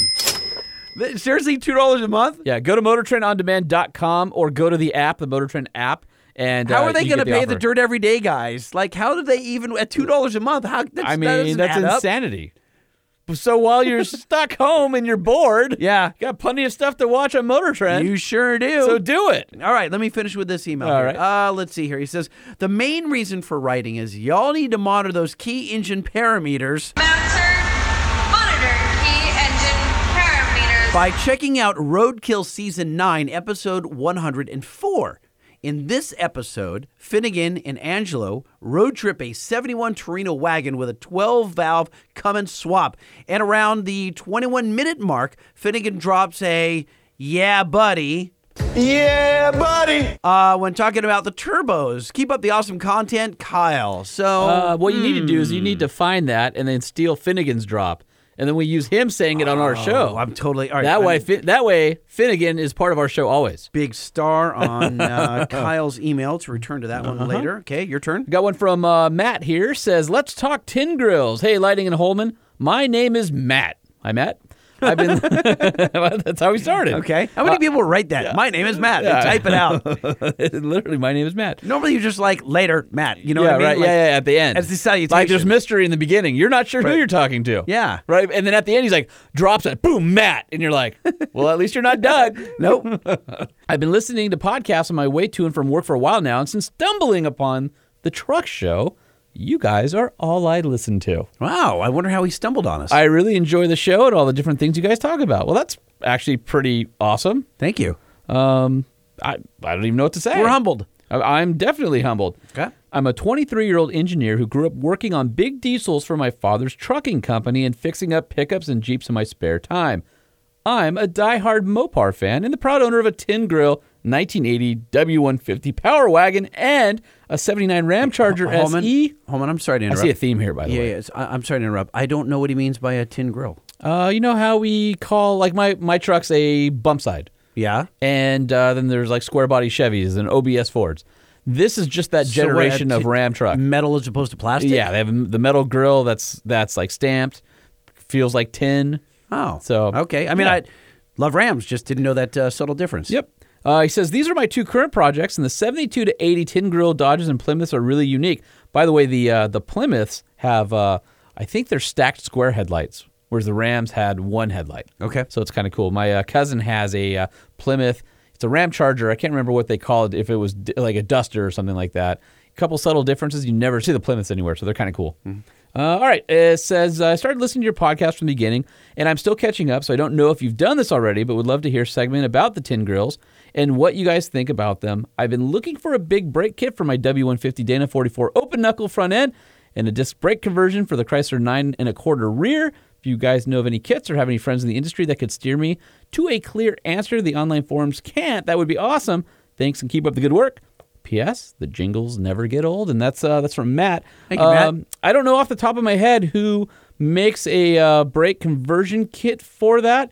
It's probably a simple answer where somebody's going, hey, dummy, you've had so-and-so on the show, and they do it. It's not a Willwood or someone? No. So why don't you, if any of our listeners out there, truckshowpodcast@gmail.com if you know the answer to that. Help And a brother out. We'll pass it along to Matt. Yeah. Okay. Six-door Fumman's names, says Ozzy. Here are a few names for six-door Fummans. That must be Finnegan's truck. Simply Six, Just One Six, like Just One Fix, I guess, I like that. and Six Ain't Enough. All right. That's pretty funny. Yep, that works. I think do you have one more email that had some names on it? Oh, yeah, sure do. This Let's one's read from that. Matt Finnegan, Six Door Names. Hey, guys, listening to episode 112 about Finnegan's new six-door Ford and thought an idea for name would be Revenge of the Sixth. That's not bad. funny. Thanks for making my 4-hour daily commute through Seattle a little easier to tolerate. And you're welcome, Matt. Thank you for listening. Appreciate it. All right, we'll have to pass those on to Finnegan. Wow, it's 2 Matts in a row right Yeah, we do have 2 Matts, and they're different Matts. Yeah. All right, got one here there. from Separated by an Aussie. from Blaine. Says Canada ends at Newfoundland, and then it's 5 star. Okay. He says, not Nova Scotia. I've been meaning to call you. He says, ye. Been meaning to call ye out on this for a while. I think it was before Christmas, and I think it was Jay who said that he took his family on a road trip to Nova Scotia. Anyway, something was said about how there was no further to go. Well, let me tell you about a little big rock in the middle of the Atlantic Ocean. The most eastern point of land in North America is our little island. It seems that the majority of Americans don't know about Newfoundland. Ooh, I do. Okay. Newfoundland. I've been there. Yeah? So I've been further in North America than you. Yeah? By how? A couple hundred miles? No, I don't. It's not that much further east, is it? I mean, I my don't geography know. of Eastern Canada clearly. I don't know. We're not I good. drove as far. I remember driving pretty much as far as we could drive east. Well, northeast. I can tell you that I am an honorary Newfoundland screecher. Okay, what is that? It is you drink their epic liquor, and you bite the head off of a fish, Oh, that photo on your phone is you biting a head off a fish. What's wrong with you? and you drink that. Yeah. Oh, what is it? And then there's like a. Did it taste bad? It was weird. Yeah, I can't remember. If it was like their rum, but it was. Tell me it wasn't like black licorice Look, tasting. there's me eating the fish. Yeah. But it was cool to be honorary screecher. There's a whole ceremony and a whole thing, and the face. Yeah. The face you're making eating the head off that fish is. where we were smelled all like the ocean. Yeah, that's not good. No, it depends. I mean, it just Not that if it's fishy ocean. yeah, it was a little fishy ocean Yeah. out there. Yeah, no, But it's not- here's no the good. thing. I think I told you on the podcast before that it was stunning to me. Is I'm in Newfoundland. I love Newfie dogs. Not one person was walking a Newfie. There were like a couple labs. There's a Chihuahua. I'm like, what's the Chihuahua doing up here? Yeah. Like I didn't get that. I did visit the town of Dildo. Yeah, that's a famous town. Every DJ on the face of the planet's called Dildo before. Has gone there? Yeah. No, not gone there. They just call it. Oh, they call it just to be funny? Yeah, exactly. All right. Well, Newfoundland. Okay. I love it. Anyway, so he continues. Anywho, always kind of... No. There's no anywho's on this show. Should I change it? Yeah. What do you want me to change anywho to? Anyhow. Anyhow? Yes. Do you think he just transposed the letters? Is that what you think happened here? He wrote anywho. So a lot of people say that. My mom will say that. I'm like, Mom, don't. It's anyhow. Anywho. At best. That's like all the flight attendants on airplanes who call them rollerboards. They're not freaking rollerboards. They're roll-aboards. You roll them aboard the airplane. They're not boards with wheels. Damn it. What he said. I'll back you up. I don't even know what you're talking about. The bags that you roll onto an airplane. Yeah? Every flight you ever go on. Welcome. We know you have a choice to fly with Delta. We would like to say, please place your rollerboards in the overhead compartment. And I'm just sitting there. It's not a freaking rollerboard. It's a roll-aboard. You roll it aboard the plane. Yeah. Anyway. You're right. A rollerboard would be like a skateboard. Yeah. It would be a skateboard. Yeah. I'm going to change the meaning of skateboard to rollerboard. No. Yeah. And then that way they can't use it for the luggage. This whole segment's gone derailed. We're way off the rails. All on right, this anyway, one. back to Blaine here. He says that he was going along with his day job when he heard something along the lines of Canada. So he started typing a bit at a time. He wanted to let us know that they also probably have the biggest truck market in Canada next to Alberta, which is hugely populated with Newfies. And has been said they have the most leaf spring center away than anywhere else in the country. They use their trucks, needless to say. Anyway, he says he'd like to leave off here, but he'll be in contact again, maybe with a couple Know Your Notes or something. Oh, yeah. I wanted to say, as well as I've been a listener since episode 6, I went back and started from the beginning. I, too, am one that longs for a frickin' Monday to hear the cast work. Oh, yeah, it makes Mondays just a little bit brighter. And P.S., I think you should keep monitoring those parameters. Monitor key engine parameters. 5 expletive stars. 5-star review! 5 stars! Yeah, buddy. Yeah, buddy. Anyway, he says he'd love to have a sticker, and he sent us a picture of him drinking a Molson. Because what else would you drink in Canada? Yeah, that's what that is. Okay. All right, there it is. Thanks, Blaine. Solid axle swaps is the subject line from Lars. Holman and Lightning. Nope. Strike that. Lightning and Holman. Only incorrectly. I'd be interested in hearing your thoughts on solid axle swaps on GM pickups. If you've ever driven anything with a swap, if there's kits out there that you'd recommend, or if it's all custom, and if it's a reasonable thing to do to a truck, considering it probably has no resale value. I have no problem with what I'm driving, and I just think it would actually be cool to have a rear axle under the front of my pickup truck, says Lars. Why would you have a rear axle under the front of his pickup truck? Isn't that what you do? You put a rear in the front? No? Because then your pumpkin, your differential is in the center. I don't know what you do. You need it offset to one side so the transfer case can shoot a drive shaft at it. Okay, gotcha. So I wanted, you and I had talked very briefly many years ago about solid axle swapping my dually. Yep. And why did I want to do that? I think just because it's rad. It is rad, but why was especially it rad? at a Chevy? I think because you could either use leaves or coilovers. I was really going for coilovers, and there wasn't a factory coilover kit for my 08 Chevy. Well, did you ever talk to anybody about it, or did you just? No, other I never than me, got that. Yeah, I don't think I ever got that serious because I felt like about that time when I wanted to get that ride. Here's the other thing. I became great friends with Brian at Bulletproof, and I would have had to ditch his front end. Oh, yeah. And I kind of felt bad about that. It's a relationship thing. Yeah, exactly. So my next truck will have coilovers in the front, for sure. Even if it comes with even if it's an old big bars, window Chevy? It's got coilovers. Ooh. It has coilovers? It does have coilovers. Well, I guess in the most crude sense. Not in the way that you're talking about it. It has coils. It has not coils. coilovers. Yeah, right. Yeah, just coils. Is the shock in the middle? When I'm done with the Chevy, it will be on air. Yeah, that's my plan. All right. Says the unimpressed guy across from me. Well, I just, Anyway, I wish no ill will on your project. I only wish that yours would get finished. Yes, at some I'm point. aware of that, yeah. All right, so I got one here. Gasless on the UP. Dear light guy in whole milk. That's the first? Not my favorite. Nope. I mean, I give him a 5 for creativity.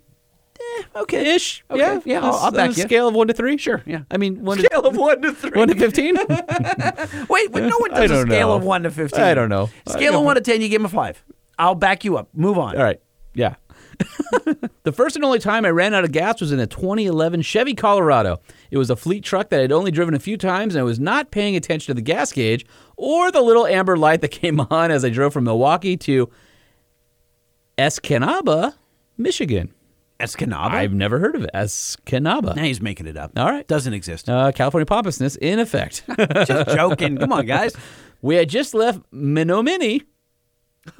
Are you just making up words? These are towns, apparently. Okay. I've never been to Menominee, okay, Michigan. It's Menominee. Menominee. Menominee.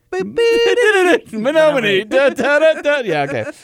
Which is right on the border and could have been more. The wheels have just come off this train right now. Well, it's because of the news we just got. Yeah. Yeah, we're distracted at the moment. We're just trying to get to the show. Are we going to tell them what the news is? No, next segment. Okay. Moving along here. All right.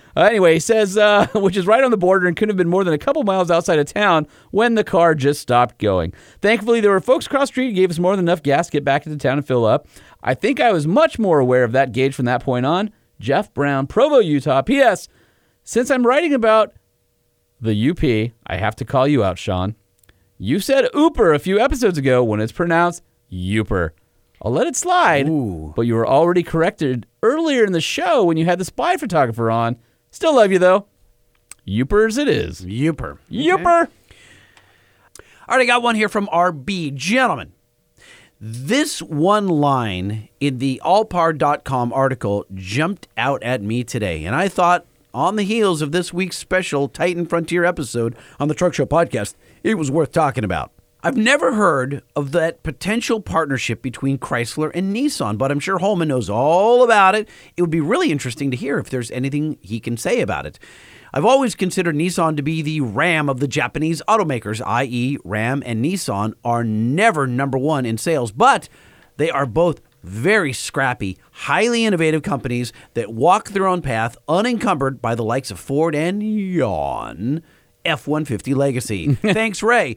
Holman, what you got on the Chrysler-Nissan collab? Yeah, there's going to be an alliance in the truck market where they were going to build the Titan on the current generation Ram architecture, which is the DT platform.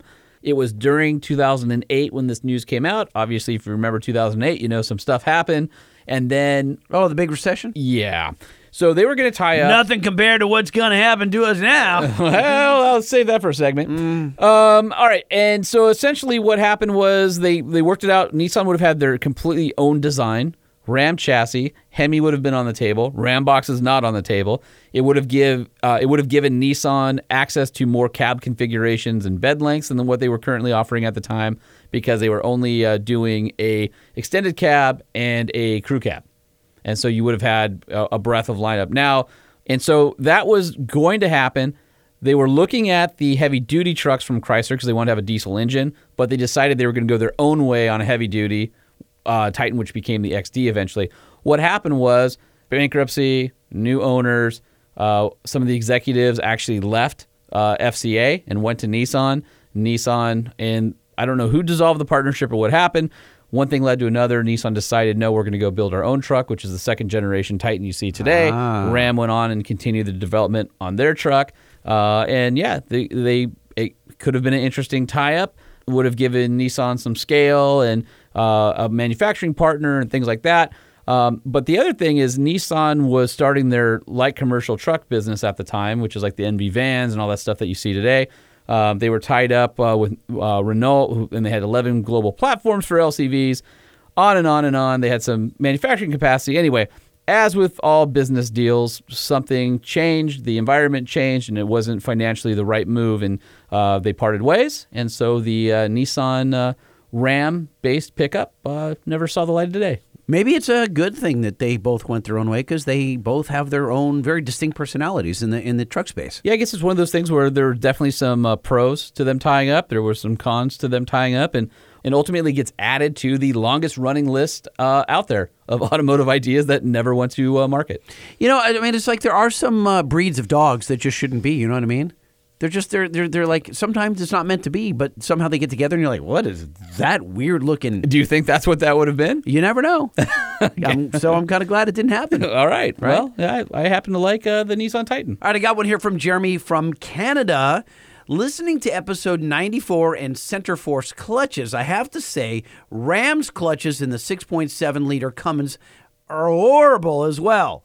The dual mass flywheel sucks when pulling heavy loads and has a horrible clutch feel. Changed out my clutch in my 07, and instead I got a dual disc South Bend and solid flywheel, and it made a world of difference. Keep on trucking, and that again is from Jeremy from Canada. Yeah, South Bend makes a great clutch. So does Center Force for those trucks, and I agree. The factory clutches, being a manual guy, there are definitely some out there that could use a little loving. Yeah, and you're a Center Force fan. Yeah, I love Center Force. They've always treated me right, make a great product, and Will Beatty, our buddy over there, his nickname is literally Mr. Clutch. So, you know, with a name like that, he's got to be your go-to guy. Mr. Clutch. That sounds like a WWE name. Well, ladies and gentlemen, Mr. Clutch. You know what's funny is there's a sticker of him that's like a line drawing of his face with sunglasses, and it's like Mr. Clutch. And so it's funny, Really? around the industry, every once in a while, you'll see one stuck to something. Mr. Clutch. It's pretty cool. Ah, good times. And then he's got his son, Kid Clutch. Is that what it is? I don't know. It'd be funny. All right. Well, I think on that note, we should probably roll into what's new in trucks. What's new in trucks? We need to know. What's new in trucks? We need to know. What's new in trucks? We need to know. Lifted, lowered, and everything in between. What's happening in the world of trucks? Did you hear the echo? There was a little bit of echo. You know why there's echo? Why? Because there's no one in this building. Well, with that's us. true, yeah. Yeah, are we going there? Yeah, we should start with that because there is news in the truck world, in our truck world. Yep.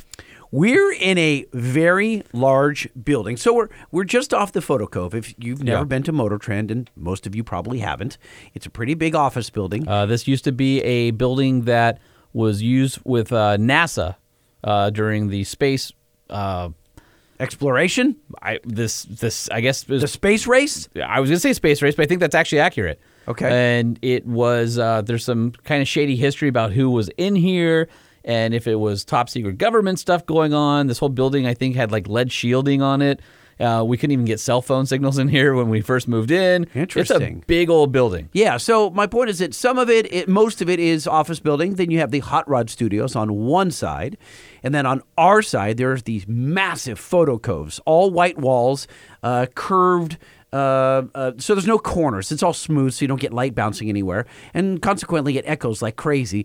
And we're on the far corner in the photo cove in our own studio, soundproof studio, which they built for us as a bitchin'. Holman did all. I built it. You did. You did. No. You built it. You did a nice job.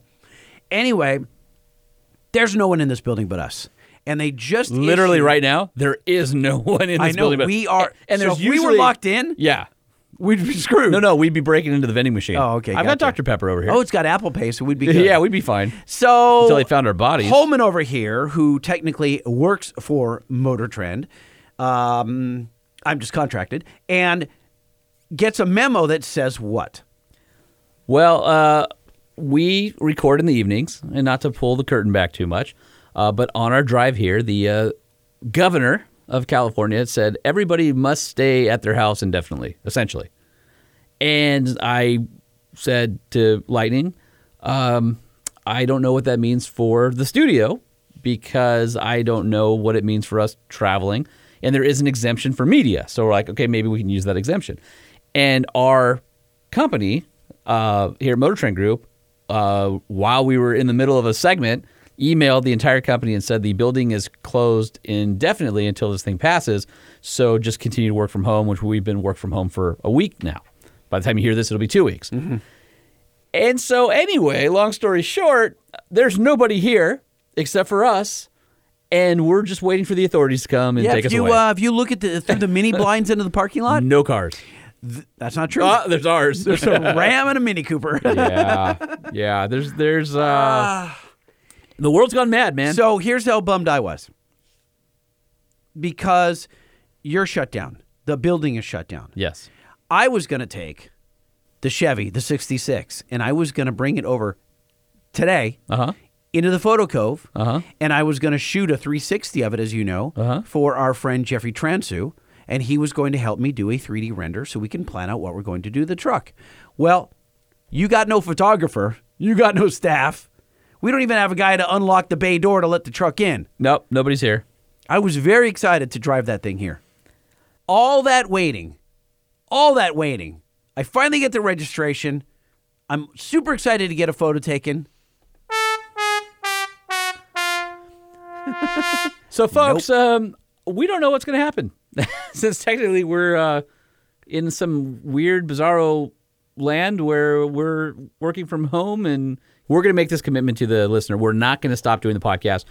We feel like you need us for entertainment. They don't need us. And we're hoping that we can provide that and give you a little bit of levity during this time. We're desperately hoping they'll tolerate us long enough to listen to it. No, we're desperately hoping a bunch of bored people land on the podcast or stumble into it, as our listeners said. Maybe that's true. Yeah, the world has gone mad. I hope to look back and say that we overreacted. But, I hope so. We'll see. All of my upcoming trips have been canceled. The Mojave Gladiator Drive. The Ford whatchamacallit that's coming up. Another Bronco? I didn't say that. The Land Rover Defender Drive in the UK.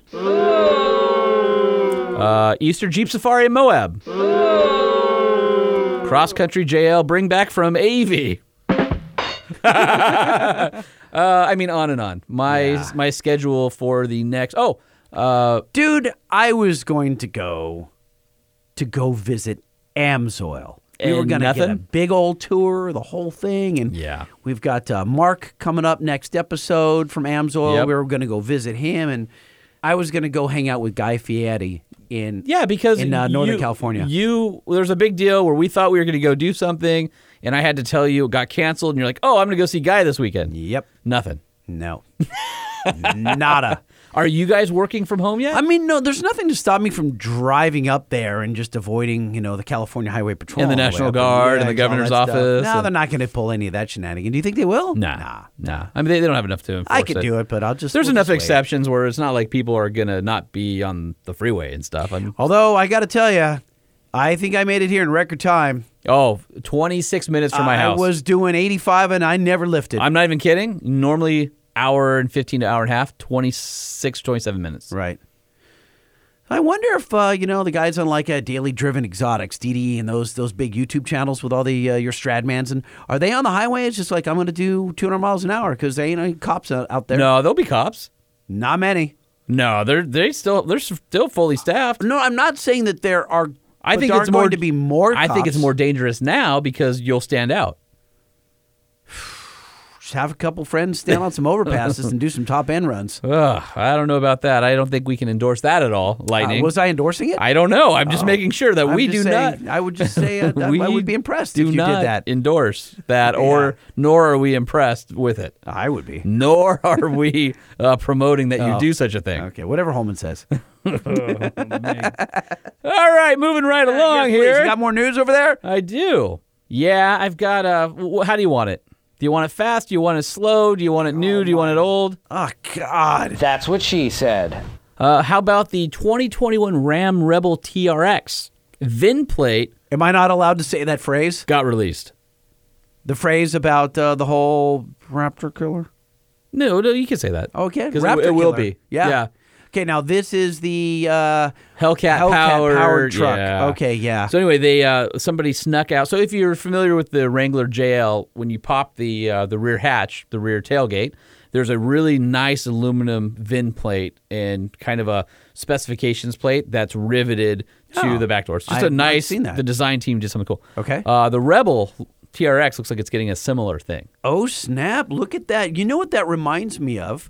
So my friend Donnie over at FMF, they make the racing exhaust for motorcycles, dirt bikes. They make really cool plates. So that's like a stamped and embossed aluminum plate, right?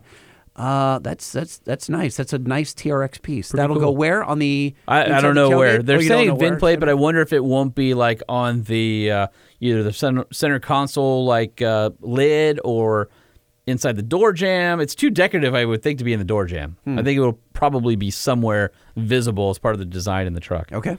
Would be my guess. I have no idea. Speaking of Ram news, the Ram 1500 Laramie Southwest Edition.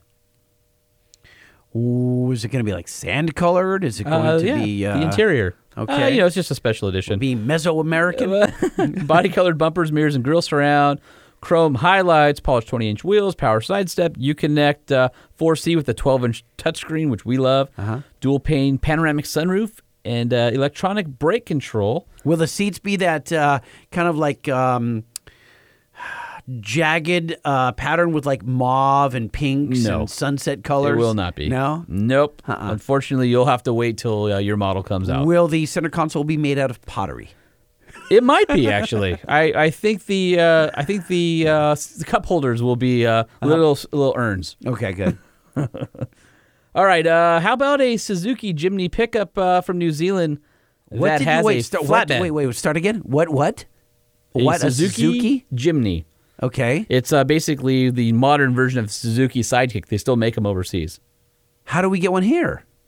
They're gray market. You can't. I mean, I'm sure somebody can. I've seen a few here for off-road use only and stuff. Falcon has one that they built up. Wow. That was at Off-Road Expo last year, That would be believe. fun. Oh, yeah. Here's one with a pickup bed on the back.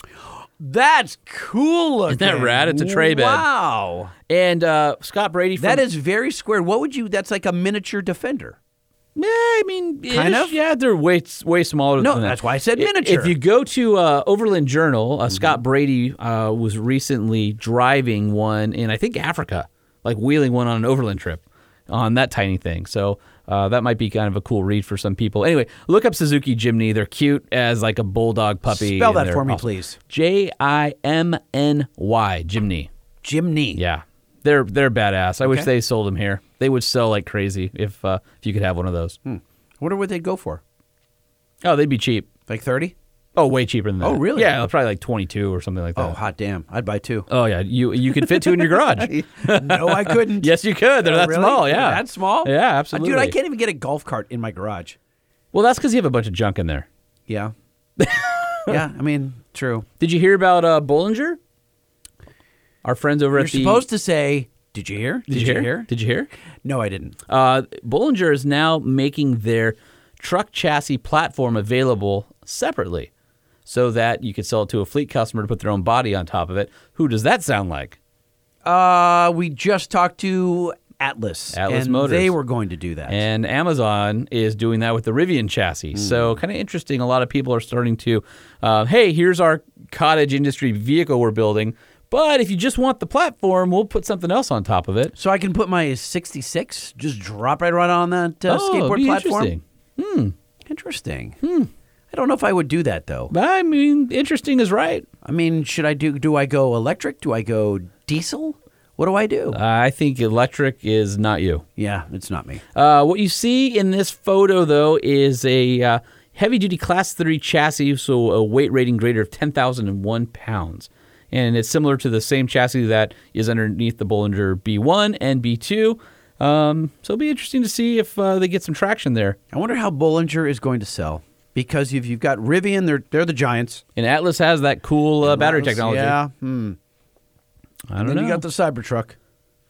And then you got Nikola. With their Nikola, not Ricola commercial. That would be funny if Nikola had that a parody commercial where they've got that big horn. Nikola. So when you get in your Nikola big rig and you pull the air horn, that's what comes out? Yes. Like a candy commercial. Oh. Wait, is Ricola? Are those candies? They are, right? No, they're like Kaffa, like throat soothers. Oh, that's right. Lozenges. Did you hear? Nope, I didn't. How about an all-electric Ford Bronco Restomod from Zero Labs? Who? Zero Labs. I mean, I heard what you said, but it's another one?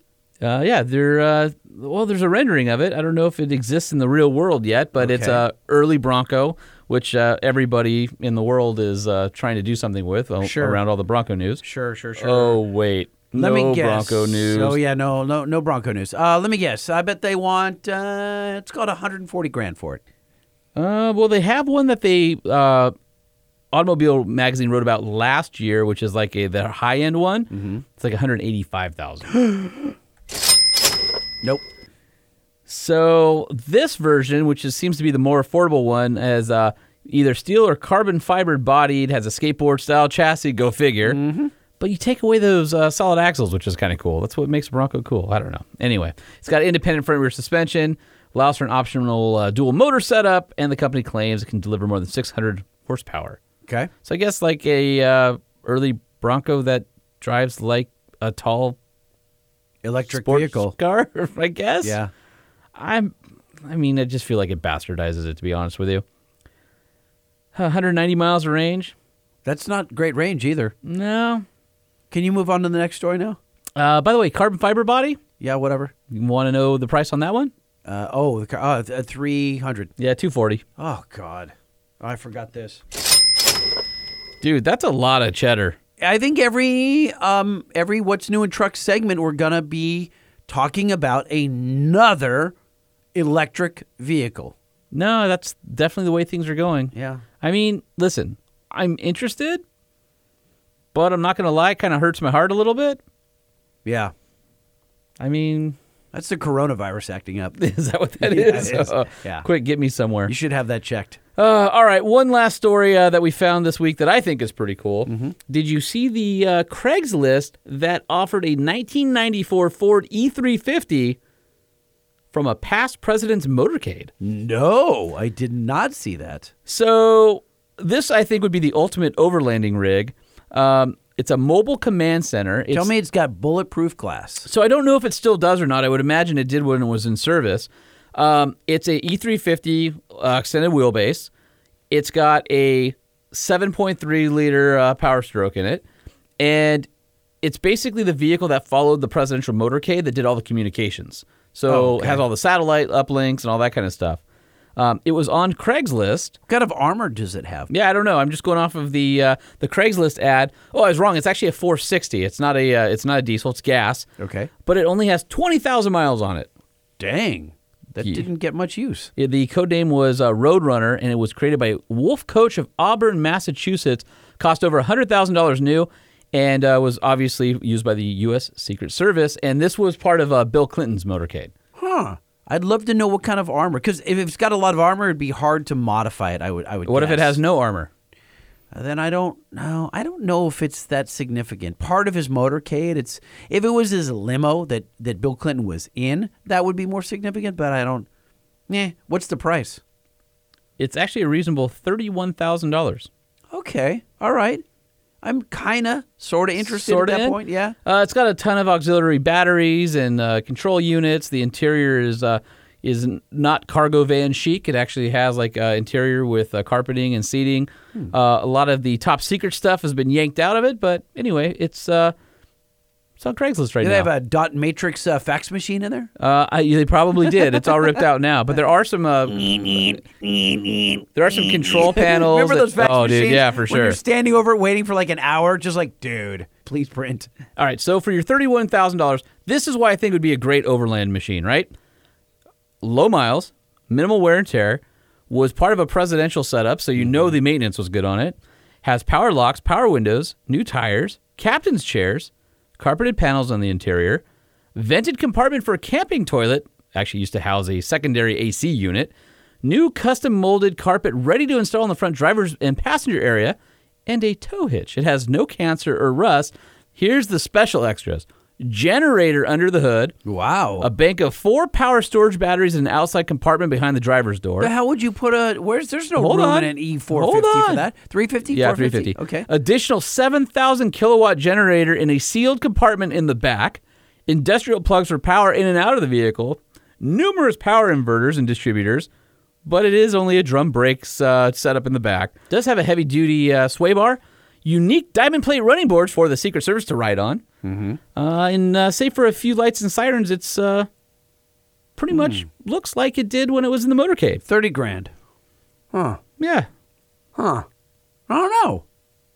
I don't have $30,000, so I wouldn't consider it. But yeah. But I mean, we were just at 4-Wheeler Adventure Expo, and those buildups are $150. Well, let me ask you: would you rather, if all things being equal, would you take a new Mercedes Sprinter with this? I like this. Really? Well, I love the history of it. Is this 4-wheel drive? It is 4-wheel drive. All right. It has it does have a front axle. You got a photo of it over there? Yeah. Flip that sucker my way. See? It's not a bad looking Ford. No, it's black. Yep. Extended length. Check, that's what it looked like in its glory days. Look at that. Had the chrome tint on it, so it mirrored, so you couldn't see into it. The rear window, where a rear window would be on the cargo van, is like a access door. You saw the antennas, the satellite dome. Mm-hmm. Huh. I mean, it's kind of cool, right? It's cool that Quigley made that. I wonder if they did. I don't know who made the 4x4 conversion. Read the top. Oh, you're right. Quigley. Hey, we should call Tiger and find out about this bad boy. Anyway, go buy yourself an overlanding rig on Craigslist. It's in the Estes Park area of Colorado currently. So if you happen to be in the Fort Collins area of Colorado, look at Craigslist, and you can see pictures of it. It looks pretty awesome. I think with all the electronics, you'd have to have a wiring genius to come through and set it up, but all the generator, this 4-wheel drive, the power, I think it would be cool, Overlander. Yeah, could be fun. All right, well, I just got an email from HR that says we need to leave the building. Did you really? Oh, man, we're getting ejected. Well, hopefully we'll get some kind of variance to allow us to come back and do the next episode. I think so. Either way, Truck Show Podcast is here for you guys. We know you're staying at home with your kids and you're looking for stuff to do. And just listen to the show. Yeah, you might want to take this opportunity to binge listen. Start at number 1 and go all the way to 114. What are we at, 115? 114. 114. Hey. We're at 114. The time is now. The time is now. Maybe that might be a little too much Truck Show Podcast for the average person. Our listeners aren't average. No, they're not. No, nor are we. The Truck Show, the Truck Show, the Truck Show. Oh, oh. And don't forget to keep up with us on the old socials at Truck Show Podcast, everywhere but Twitter. That is true. And leave us a message on the 5-star hotline, 657-205-6105. It's been a minute since we've checked it, but we encourage you, listen, you're sitting around the house. Yeah, you got nothing better to do. You got nothing going on. Talk to us. Yeah, 5-star hotline, 657-205-6105. Leave us a message, and hopefully we'll play back on the next episode. You got a question, a comment, whatever. You want to make fun of us? Please do so. 657-205-6105. And we got to thank our friends at Nissan, without whom we wouldn't be doing this show right now. Best warranty in the business on the new Nissan Titan or Titan XT. 5-year, 100,000-mile. Head over to your dealer. Check out NissanUSA.com. The 2020s are on the lot, dude. That's all I'm saying. You know what else I'm saying? No, I just ran out of steam right there. Deck systems for all. Oh, good. Yeah, Deck. That's where you can put all your supplies.